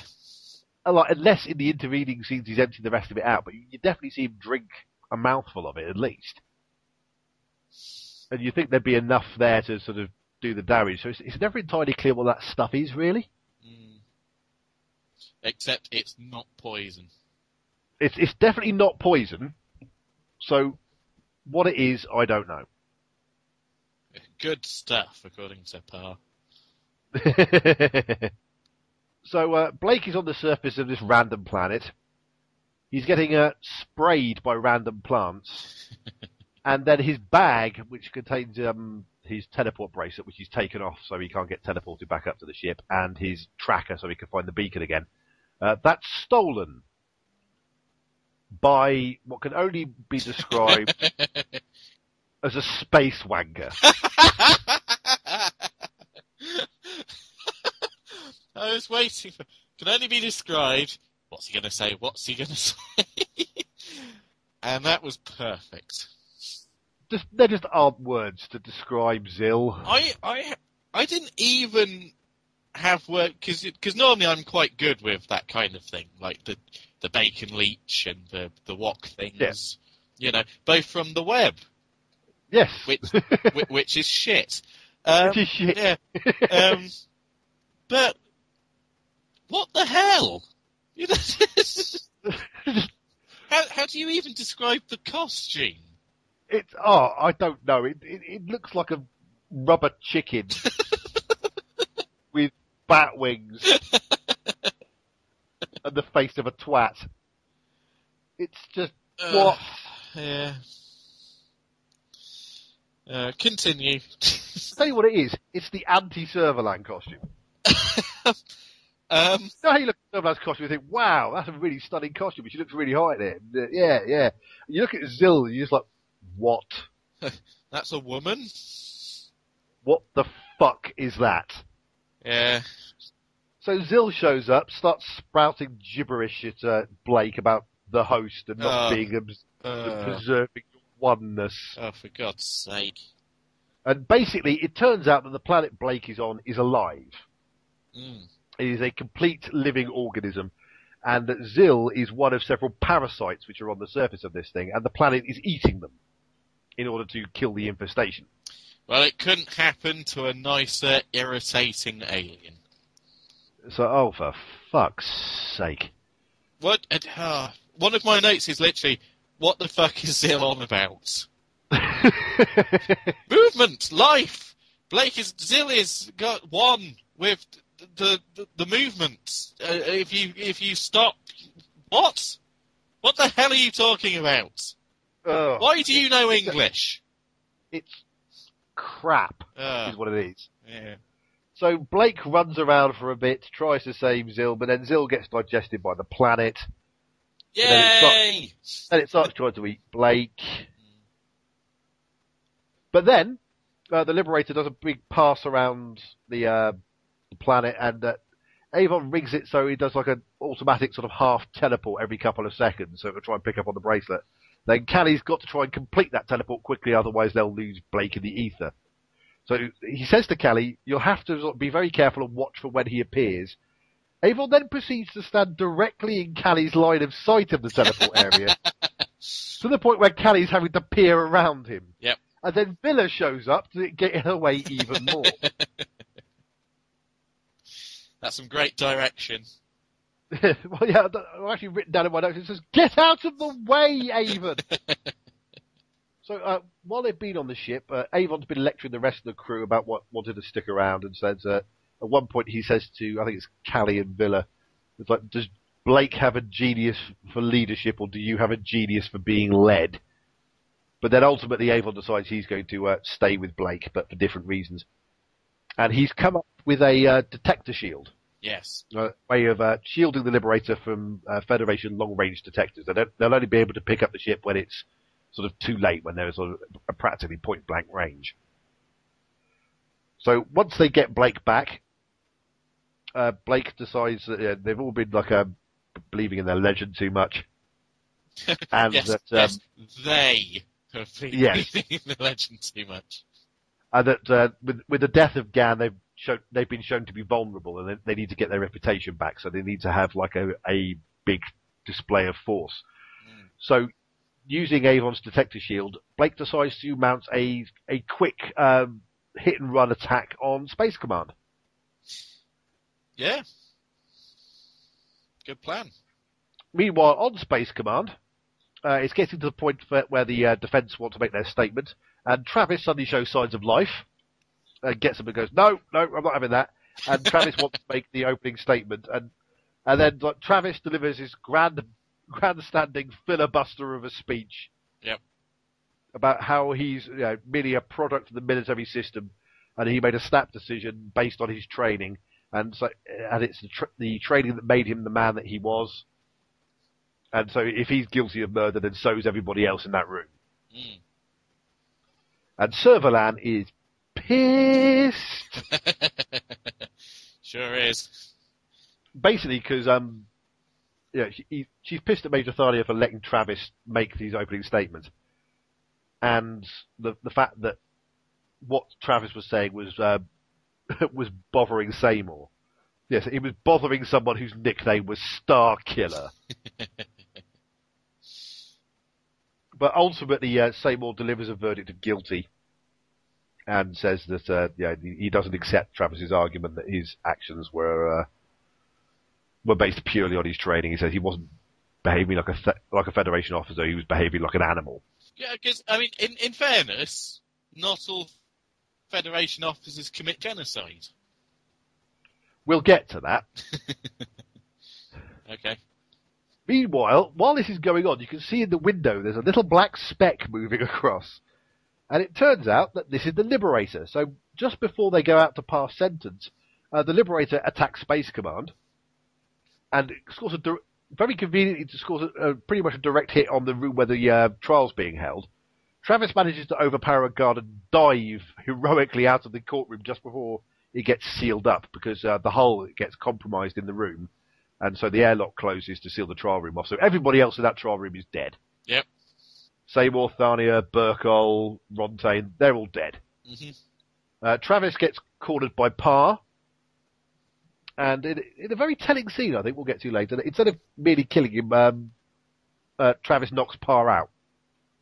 He then bursts into Servalan's office, holding him at gunpoint, and basically demands that he gets given a pursuit ship and the firing circuits for his gun arm. And basically, Travis is going to continue hunting for Blake, while Servalan is essentially going to be hunting for Travis as well as Blake, because Travis is now going to officially be a fugitive. Mm. So Servalan gives him a Federation ship and a crew full of mutoids, which she has pre-programmed to obey the orders of the first person who uses a code word. Outlaw. Outlaw, yes. And so Travis escapes. Blake has scored a successful blow for against the Federation. And then Avon and Blake have a little discussion about some of the things that Zill said. And Avon says, well, I wish I could have met this Zill. It's not every day you meet a philosophical flea. Then Villa says something stupid. And Avon says, well, actually, maybe they're more common than we think. And then everybody laughs, like at the end of Thundercats. Yes. Or He-Man. Everyone had cake. Oh, Orko. Oh, Orko, you space wanker. Oh, God, I hated Orko. Mr. Wilson. Yes. Your thoughts on this? This is one heck of a patchwork of an episode. Essentially, again, like with a lot of Blake 7 episodes, you've got two separate stories that have a very kind of loose bridge that connects the two of them. But one of them is awesome and reminds you about the best things about the show. And the other one is terrible and reminds you of the web, which is shit. Because here's the thing, with the trial aspect, you're going right back to the very first episode, which was all about Blake essentially in a show trial, and facing his fate. Whereas at the same time, you've got callbacks to the very first Servalan and Travis episode, Sleep, Locate, Destroy, where we know Travis has done these crimes. The recurring guest characters know that he's done these crimes. Servalan definitely knows that he's done these crimes. So now it's coming right back around after Servalan is finally making Travis her ultimate scapegoat after having done it in more minor ways throughout.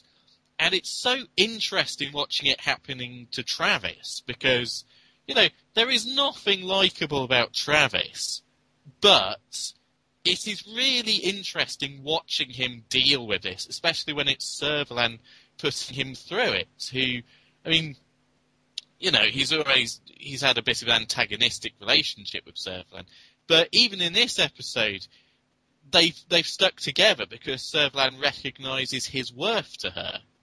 Because, even though Blake somehow gets away one way or another, he's still that much better than anyone else she has to call upon.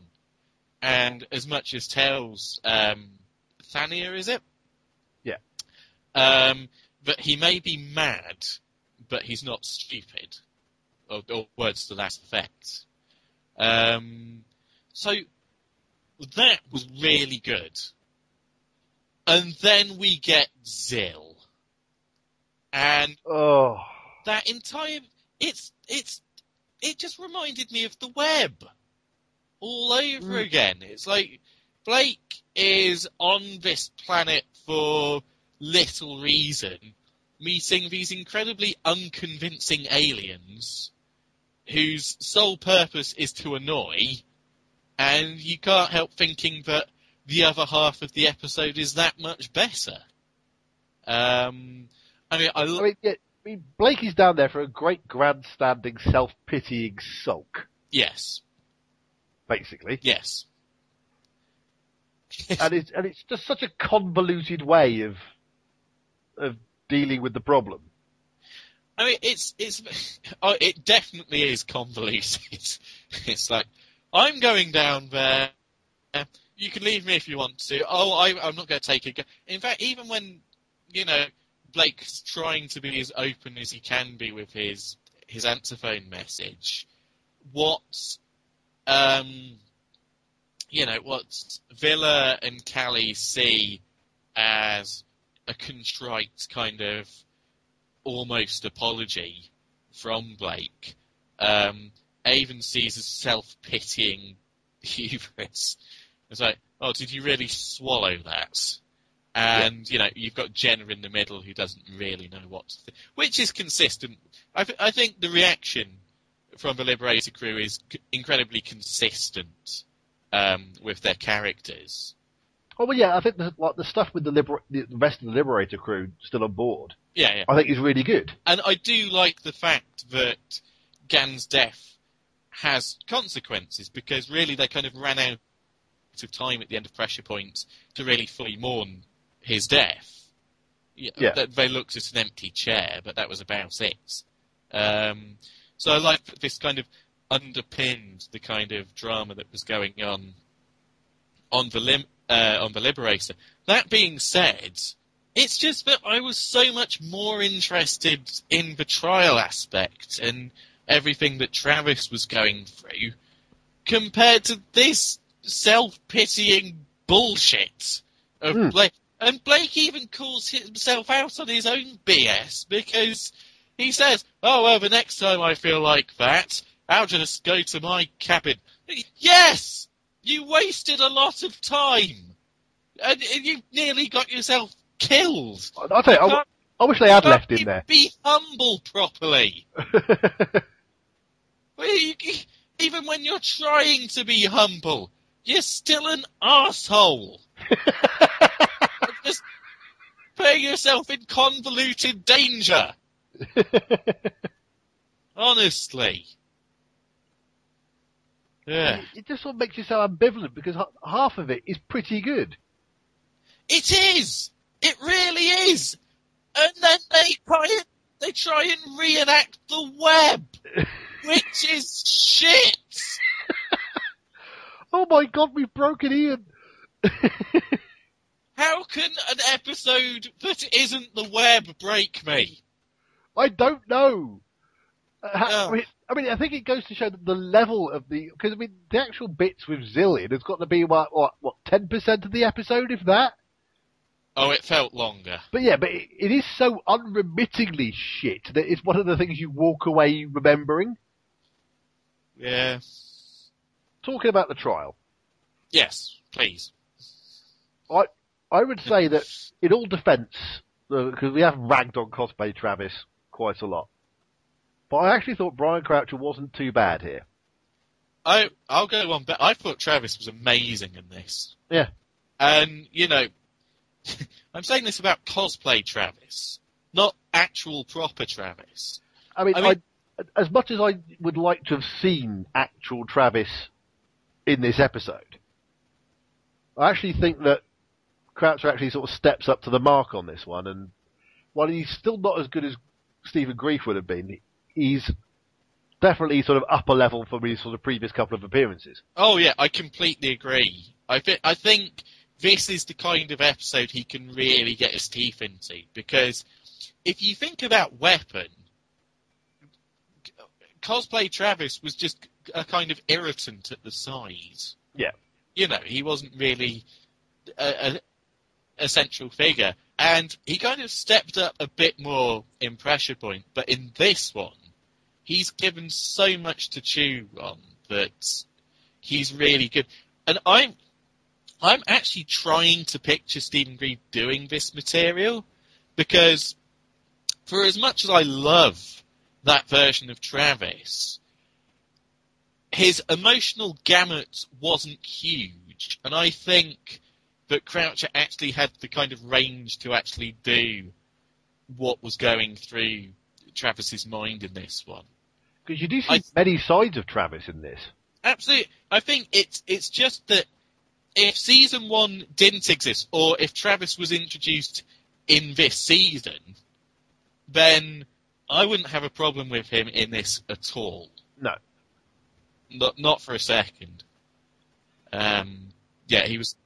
It's that really good scene when Pa visits Travis. And the exchanges they have. Yeah. And the fact that, you know, Travis is immediately suspicious of the situation, and at one point he says to Pa sort of, faithful trooper, beloved officer, not quite how I see either of us, really. So he's sort of self-aware enough to go, like, this entire situation is bullshit. You're clearly trying to get on my good side when I've given you absolutely zero reason to. And he was still harsh enough to say, stand to attention when you're talking to me. Yeah.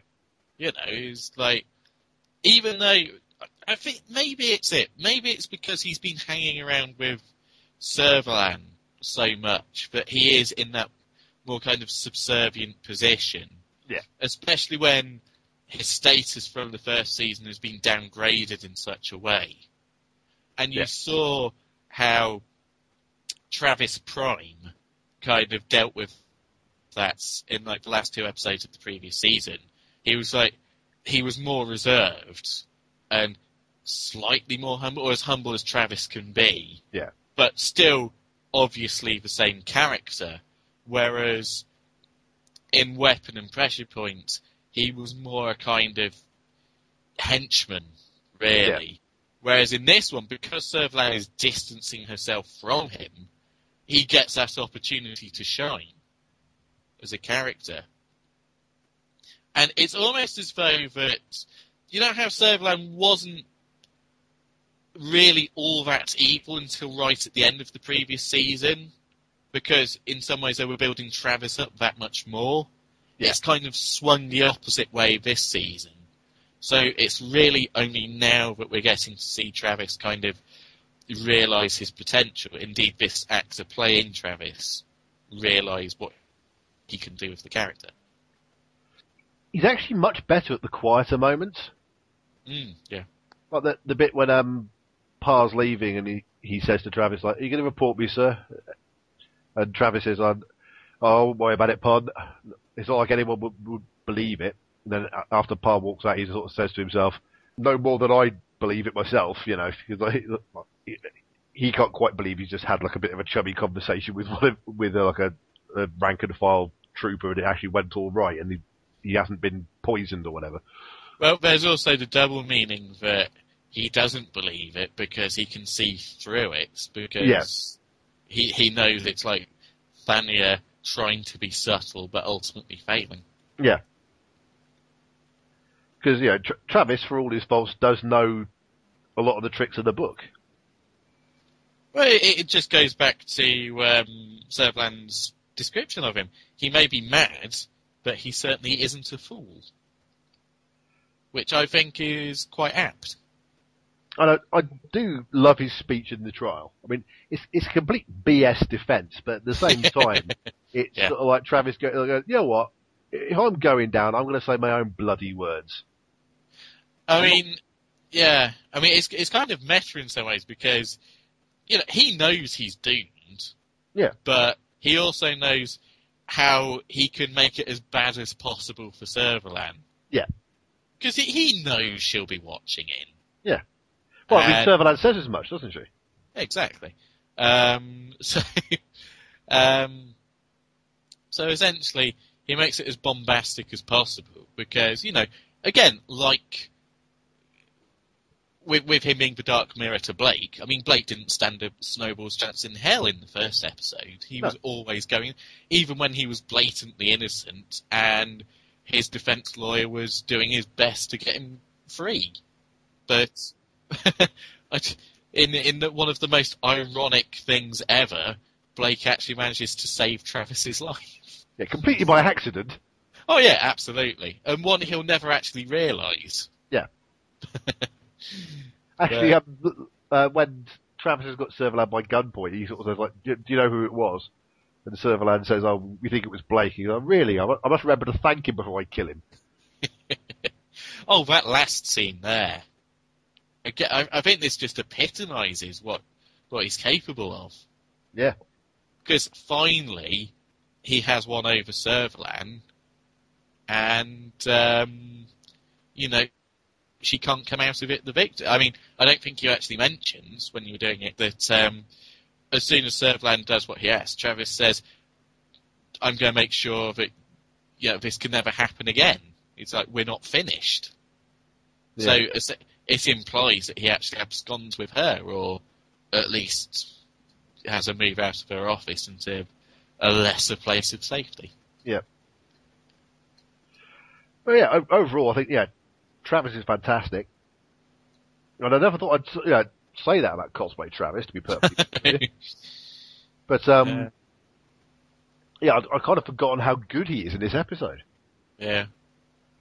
But it's, I want to go back to something that I've talked about before, about how, I've always enjoyed when they showed the little people in the Federation, just the rank and file guys. That little opening conversation between the two, troopers, Parr and, I think Lai, the other one.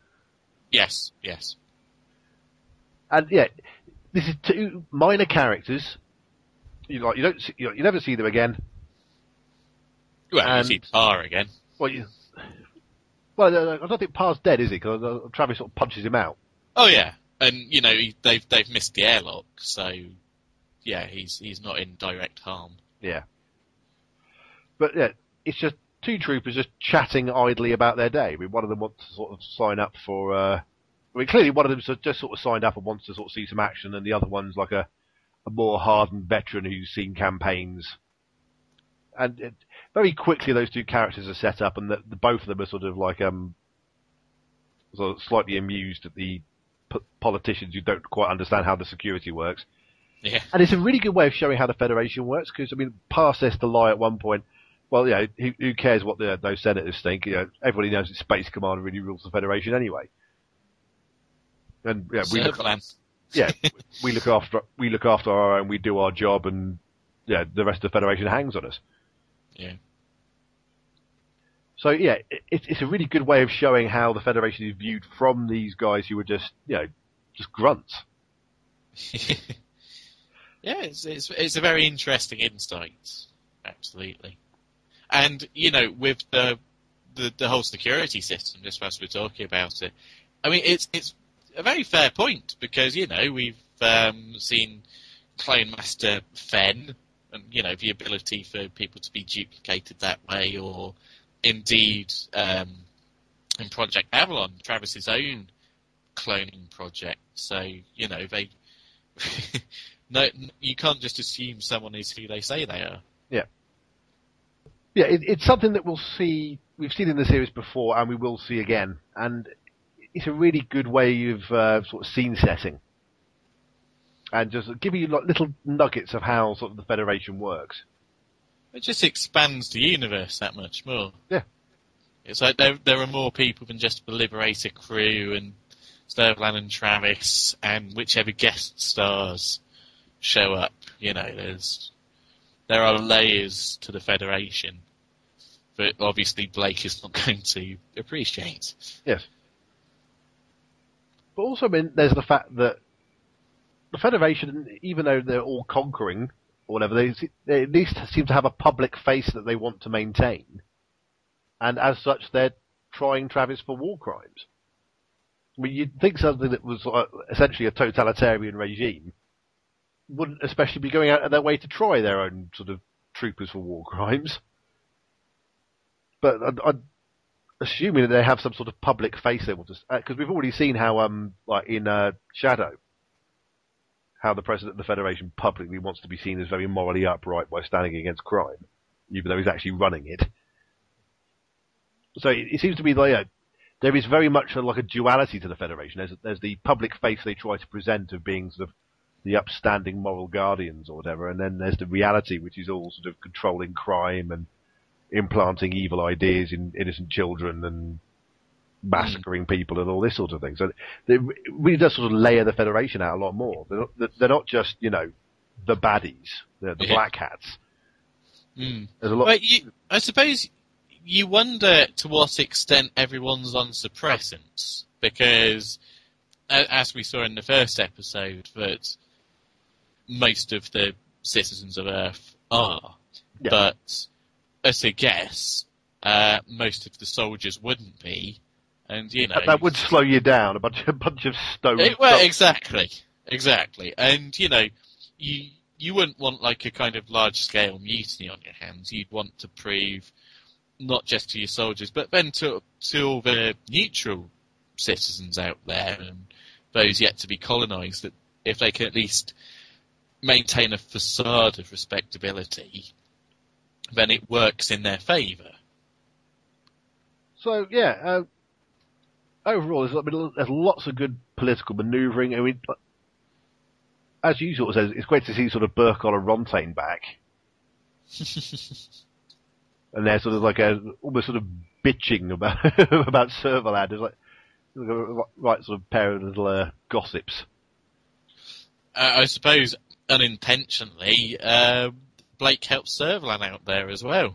Well, yeah, by sort of taking out because like Rontaine's like one of the president's right-hand men, and in fact, they do mention they've been keeping an eye on Servalan because they're worried about the level of her ambition. Exactly. And, you know, they very much see her as like a threat to the entire Federation. And they're absolutely right, because she's looking in on them, and, you know, perhaps if Blake hadn't done it, she might have found a way to do it herself. Very probably. I think, you can almost guarantee that they would have had accidents at some point. At some point, yeah. Maybe not immediately. Yeah, but sometime down the road. As she continued up the career path. Absolutely. But then, again, it's another example of Servalan being a very good sort of political manoeuvrer and schemer, but for her own ends. Perhaps not all that great a commander in her own right. No. Oh, Kasabi was right all along. Why didn't we listen?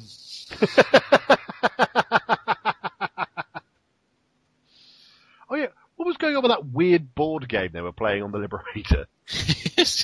Some kind of oversized chess meets checkers on a dartboard. It's like no one was even talking about it. You know, it was just sort of happening. Just a way to pass the time. So, did they just have some spangly props left over? So, just move them around. Pretend you're playing a game or something. It was very almost implied that Jenna was actually outsmarting Avon at the game at one point, because they never say anything about it, but she does give him a look at one point, going, "Oh yes, I'm pulled a killer move. Yes, I'm in the stronger position here." So, okay, fair enough. But I mean, ultimately, it wasn't very important. Speaking of things that weren't very important, Blake had a haircut. And also, I noticed that as an act of contrition, he's wearing regular sleeves. He's kind of back to the standard Blake garb. They sort of streamlined it a bit. Yeah, the kind of leather waistcoat I can only assume that his sleeves have become like a metaphor for his ego. Oh, that's good. His sleeves had swelled to represent his ego, and now, after Gad's death, he's back to regular sleeves because he's been knocked down a peg or two. Oh yeah, because essentially this is kind of the costume he was in right at the very beginning, where he wasn't even aware of who he was. And then you think back to the episodes where Blake did have these enormous sleeves, like in the very beginning of this season. Yeah. Yeah. I think we may have stumbled upon something there, sir. I think I'm not even going to share the credit. This is very much your revelation there, Mr. Probitz. You should write a paper on it. Yeah, it'll be full of obscenities if I have to watch this episode again. Well, actually, no, I'll tell a lie. If I have to watch bits of this episode again. Yeah, I mean, really irritating about the whole Zill bullshit. Yeah. The fact that, well, one of the many things that's irritating is the fact that, like, this stupid rubber chicken person reignites Blake's fervour for fighting the Federation. It's the survive. And the thing was, right, it was a parasite. That planet had parasites, had every right to be killing the damn thing because it was trying to infest it. Yep. So, yeah. So Blake's taking his inspiration from parasites now, is he? Yeah. What does that tell you? Bellend. Well, he did like the stupid Zill. He did like the wok things as well. Oh. To Avon's dismay. Oh God. I fear that the picture to accompany us on Earth 2 may have to be a picture of Zill. There are lots of cool images from the episode, but there's no other way of explaining Zill without representing it visually. Now that's the bit. Do you pick the images out for Mike, or does he find them himself? No, I send Mike the images. Right. Do not send him Zill. Please, I'm begging you. We want people to listen to this. In that case, maybe I should find a picture of Servalan and her booby gecko. There we go. Or even in this episode, Jenna's outfit was slightly low cut. Yes. Well, maybe I can sort of Photoshop the two of them together. So you've got one side you've got Servalan, and the other side you have Zill, sort of representing the highs and lows of that particular episode. Pick your poison. Win a date with Zill.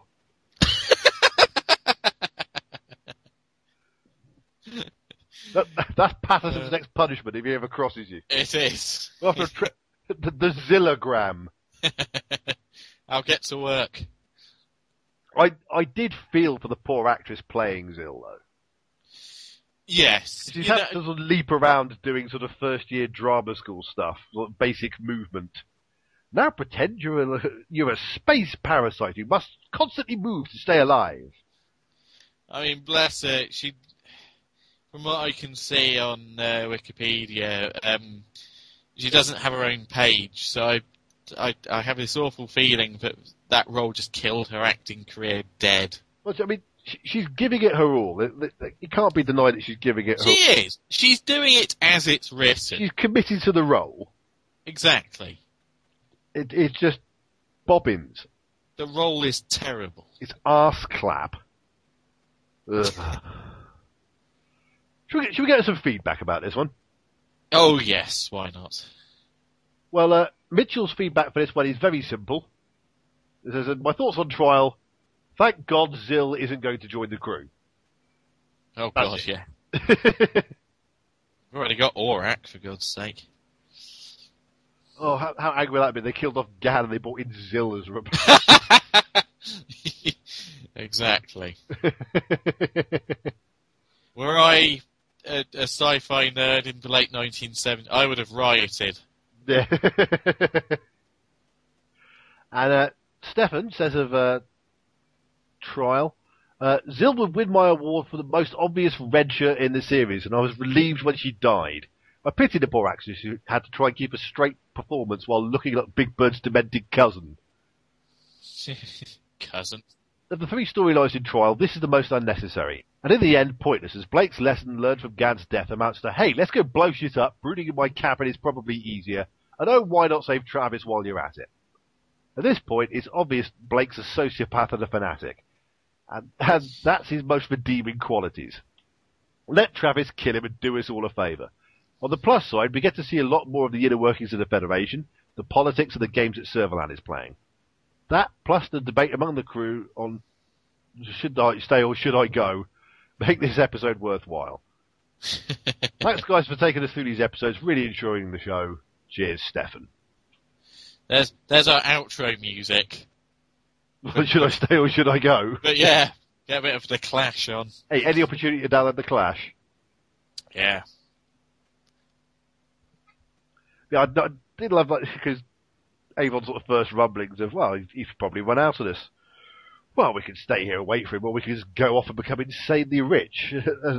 That makes Vinner's ears prick up with, well, if he has gone, there's not supposed as much we can do about it, is there? And Jenna suddenly goes from tweener to face. It's like, oh, disgust me. How can you think of that? Well, he's left us. Hasn't he, Jenna? Yes. Yes. That's the thing, because, I mean, again, it's a kind of Avon and Villa team-up. Yeah. And again, they showed bits of that in Pressure Point as well. But, you know, because Villa didn't want to go down to Earth. But Avon's well, like, actually, yes. just thinking, go back to Pressure Point, there's that line when they're in the teleporter. Yeah. That's what I was thinking. I'll be a big handicap, and I'm used to that.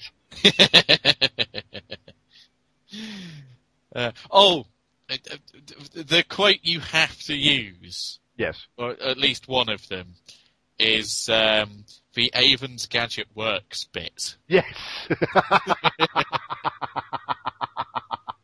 We'll have Dave clip it in for you people for the full context, but it's brilliant. It's like, that right there is Avon and Villa. Yes. I mean, I know they've become more the focal point in the later seasons, but whilst it's still Blake's show, this is brilliant. Yes. Do we have much more to say about this one? I mean, it's 80% good. Yes. At least 80% good. But the shit bits are so appalling. As I say, it's like, it's a tapestry. The good bits are, you know, seek, locate, destroy, and the way back. And the Zilla pass is the web. Yeah. Which is shit. I should take a tally of this. How many times have I said that now? At least. What, the web is shit 4. count? Well, to be honest, I'm not getting very much in the bracelet count nowadays, so... Well, you know, we haven't had 4 this episode. I think there's potential for more. That's more than we've had the entire series. Patience, young Padawan. So, well, I think we're steadily running out of steam, so before we completely peter out, let's bring on the Who count.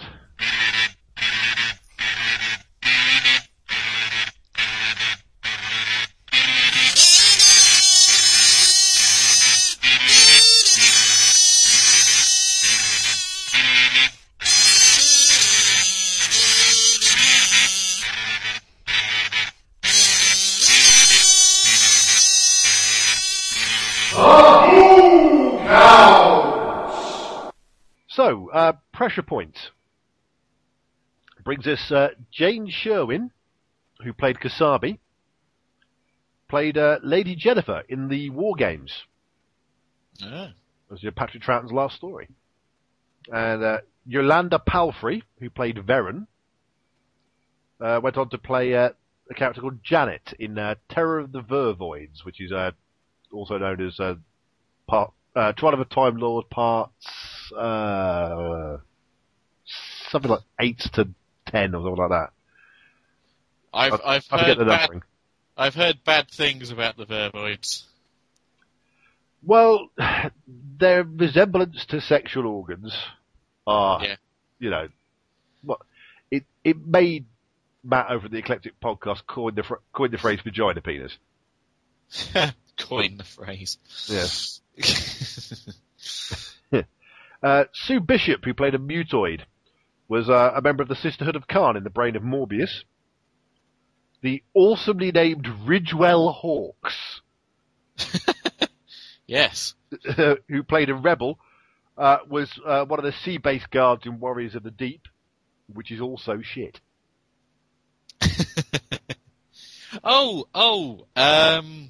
Is that the one with the guy who does the really silly line?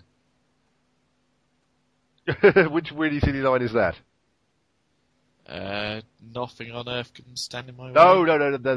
That's the Underwater Menace. Water, you know. Yes. No. It's an understandable confusion, but no. The Underwater Menace. Yes. I just realised what that was. Sorry, I just suddenly got that. I did meet up with a dam last week, so the memory's flooding back. Another water metaphor. Margaret Pilau, who played a mutoid, was a technician in the Silurians. And we have 2 extra credits. Here we go. The legendary James Muir, who previously appeared in Aurak as a Phibian. Are we allowed to count him twice? Well, the only people I wouldn't count more than once would be anybody who's in sort of main cast. Okay. But it turns out he actually has, according to IMDb, he has a more extensive background than I originally thought. Alright. So, he played a soldier in The Time Monster. He played a soldier in The Invasion. He played a Muto in Genesis of the Daleks. He was a soldier in Terror of the Zygons. He was a brother in The Mask of the Mandragora. He was a worker in The Sunmakers. He was a technician in The Pirate Planet. He was a druid in The Stones of Blood. He was the Louvre detective in City of Death. He was a mandrill in The Nightmare of Eden. He was a Formazi in The Leisure Hive. He was Gaztak in Meglos. He was a Tharrel in Warrior's Gate, and he was a police driver in Black Orchid. Gosh. He's been about. That's not for me to say. And also, looking at his IMDb page, he also played the Vlahurg leader in the TV series of The Hitchhiker's Guide to the Galaxy. Okay. And so that also brings us Mr. Barry Summerford. What a name. Now, Mr. Barry Summerford he played the Golden Age Man in Invasion of the Dinosaurs. He was an elite guard in Genesis of the Daleks. He was a Vogan in Revenge of the Cybermen. He was Private Thurston in Terror of the Zygons. He was a unit communication soldier in The Seeds of Doom. He was a security guard in The Hand of Fear. He was steaming audience member. I beg your pardon. Steaming audience member. Brackets uncredited. He was a Shreve in the Rebos operation. He was a guard in the Armageddon Factor. He was a guard in the Creature from the Pit. And he was a Foster in the Keeper of Draken. Overall, that brings us a who counts for pressure point of 7. Ooh. It's a big hitter. Well, yes. So, for trial. Now, you're going to like this first one, because I think this is the person you're going to want to mention. Yep. Is Mr. John Savadance, who played Star Killer Seymour, was also the Squire in The Visitation. And take it away, sir. Carry on. He was Coronation Street's favourite butcher, Fred Elliott. He certainly was. In all sense and reason. And before we started recording, I was going to try an accent out, and then I realised that I was kind of doing Jimmy Savile instead. So I decided to err on the side of caution and just not do it. Fair enough.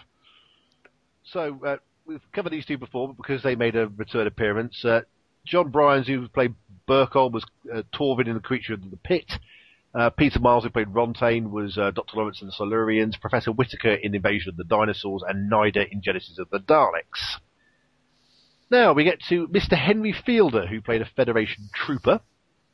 Are you going to credit all the extras with the word Mr. before them. I feel I should do them that honour. It's only fair. Go ahead. So, Mr. Henry Fielder was Central European Guard in The Enemy of the World. He was a wheel crew member in the Wheel of Space. He was a guard in Planet of the Spiders. He was a Vogan in Revenge of the Cybermen. He was a guard in The Seeds of Doom. He was a guard in The Deadly Assassin. He was the second assassin in The Face of Evil. He was a Titan crew in The Invisible Enemy. He was the Leviathan guard in the Rebus operation. He was a guard in the Armageddon Factor. He was a skeleton in Meglos. He was a security guard in Castrovalva. And I believe he was a steaming guard in... He was a steaming pile of guard. In Time and the Rani, I don't know. There's a lot of steaming piles in Time and the Rani. Zing! And also we have Mr. Derek Southern. There's that Mister again. Yep. Who was a path lab technician in the Hand of Fear. He was a Mentiad in the Pirate Planet. He was the Gracht guard in the Androids of Tara. He was a mute in the Armageddon Factor. He was a guard in the Creature from the Pit. He was a Mandrill in the Nightmares of Eden. He was a guard in the Halls of Nyman. He was an Argolian guide in the Ledger Hive. He was P.T. Davis in the Logopolis. He was a cricketer in Black Orchid. He was Man in Market in Snake Dance. He was a trombonist in the Twin Dilemma. He also played a hotel guest in 2 episodes of Fawlty Towers. Oh, well, there you go. But that gives us a who count of 5 for trial. Yeah, very good. So, should we think about taking this thing back home? Because, we had to re-record half of it because my recorder dropped out and it's getting quite late. Shush! They're not meant to know that. They shouldn't know it's taken us twice as long as it normally does to record this episode. They needn't know the behind-the-scenes trauma. That is to say, yes, Dave, let's get to the end. So, Mr. Wilson, what's shaking over at IF2.net? Shaking and a blaking. Shaking and a blaking. It's a whole new catchphrase sorted out there. There you go. There we go. We need to record a promo with that. Like a 50s rock kind of way. Which is a brilliant segue, actually, because we have a new podcast on Earth2.net. It's only just started airing. It's called Dropped D, in which 2 of our regular podcasters, Mr. Desmond Reddick, most famously of Dread Media, and Mr. Damien Wilkins of, Extra Lives, Tranquil Tirades, and now Dropped a D, I suppose.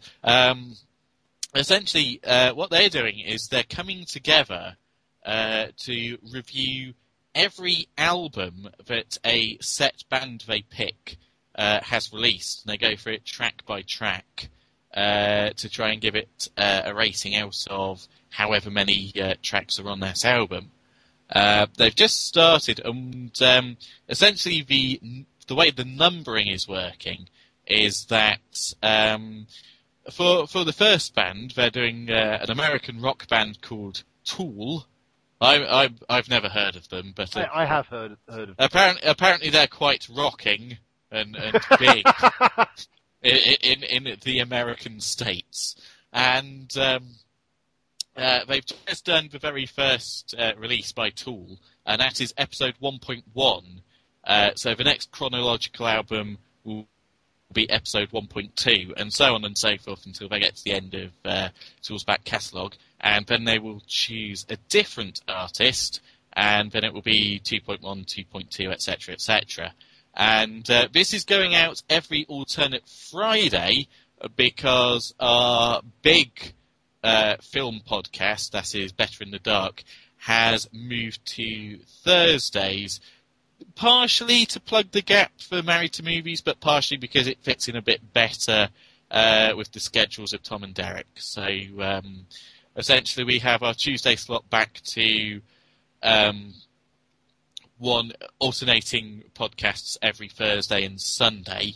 And also just on the main podcast, and indeed the site as a whole, all geeks will be aware that of late, the comic book company DC has decided to reboot most everything that it puts out. And so Michael David Sims, beloved webmaster and all-round good egg, has got back into doing like solo reviews that he hasn't really done for an awful long time. But what he did was he decided to go through each last issue of the post-crisis DC continuity and just review them out of 5.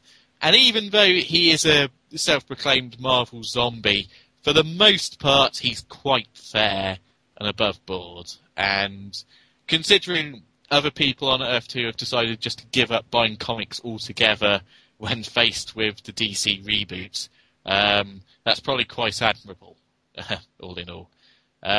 So that is the new stuff that's been going on. Well, over at Geek Planet, we also have a new podcast. Mm-hmm. The wonderful voice of Mr. Jim Moon and his Hypnobobs podcast have moved home and are now set up in brand new shiny digs at Geek Planet Online. Oh, wonderful. So if you haven't heard the lovely soothing voice of Mr. Jim Moon, once described in a very accurate way as basically being audio-holics. Basically, Jim does podcasts on a variety of different things. He's done a series of podcasts covering the complete history of Batman. Yes. Very full and very detailed. He's recently finished a special on Edgar Allan Poe, the cats of Edgar Allan Poe specifically. Mm. And he's done lots of stuff with Vincent Price, and depending on the show, he'll either look at the background or something, or he occasionally does some readings of short stories as well, some of, again, Edgar Allan Poe and other sort of great horror writers. Mm. So yeah, it's basically just a really great podcast, and we're really happy to welcome it to Geek Planet. That is quite the coup, sir. I'm a very big fan of Mr. Jim Moon. And who's sent us in feedback for this show? He has, yes. I very much recommend it's Hypnobobs, isn't it? Because yes. I sometimes get it confused because Hypnogoria is his site proper. Yes. In which he puts up a number of fine articles as well. He likes to review current Doctor Who and many more. Well, he's reviewing Torchwood and stuff as well at the moment. I've not been watching that, but I've not heard brilliant things.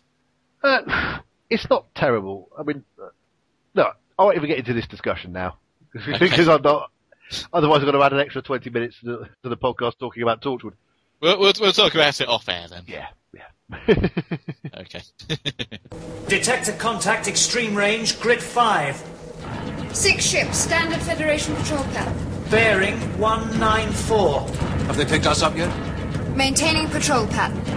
Holding 194. Put them on the screen, Jen.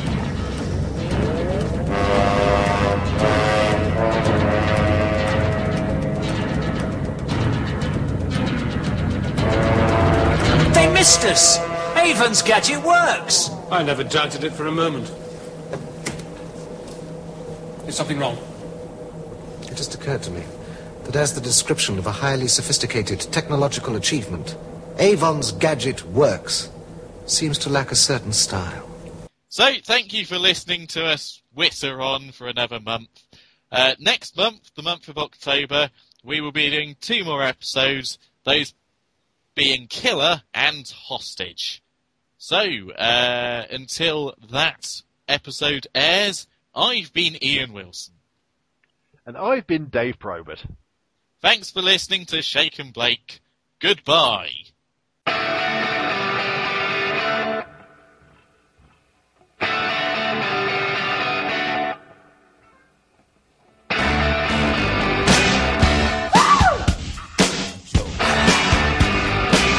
Darling, you got to let me know.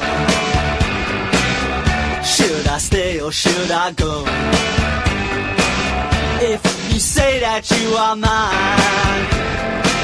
I'll be here till the end of time. So So you got to let me know. Should I stay or should I go?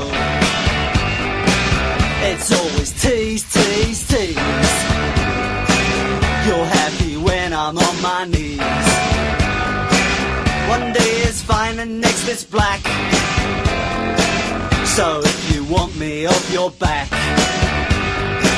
well come on and let me know. Should I stay or should I go? Should I stay or should I go now? Should I stay or should I go now? If I go there will be trouble, and if I stay it will be double. So come on and let me know.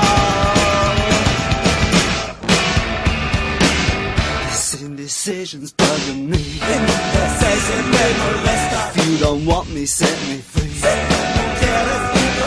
Exactly whom I'm supposed to be. Don't you know which clothes even fit me? Come on and let me know. Should I cool it or should I blow?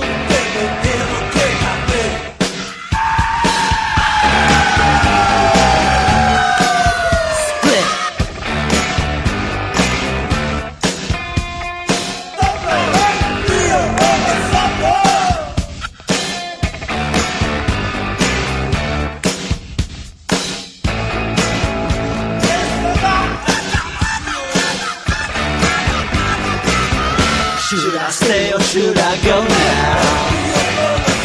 Should I stay or should I go now?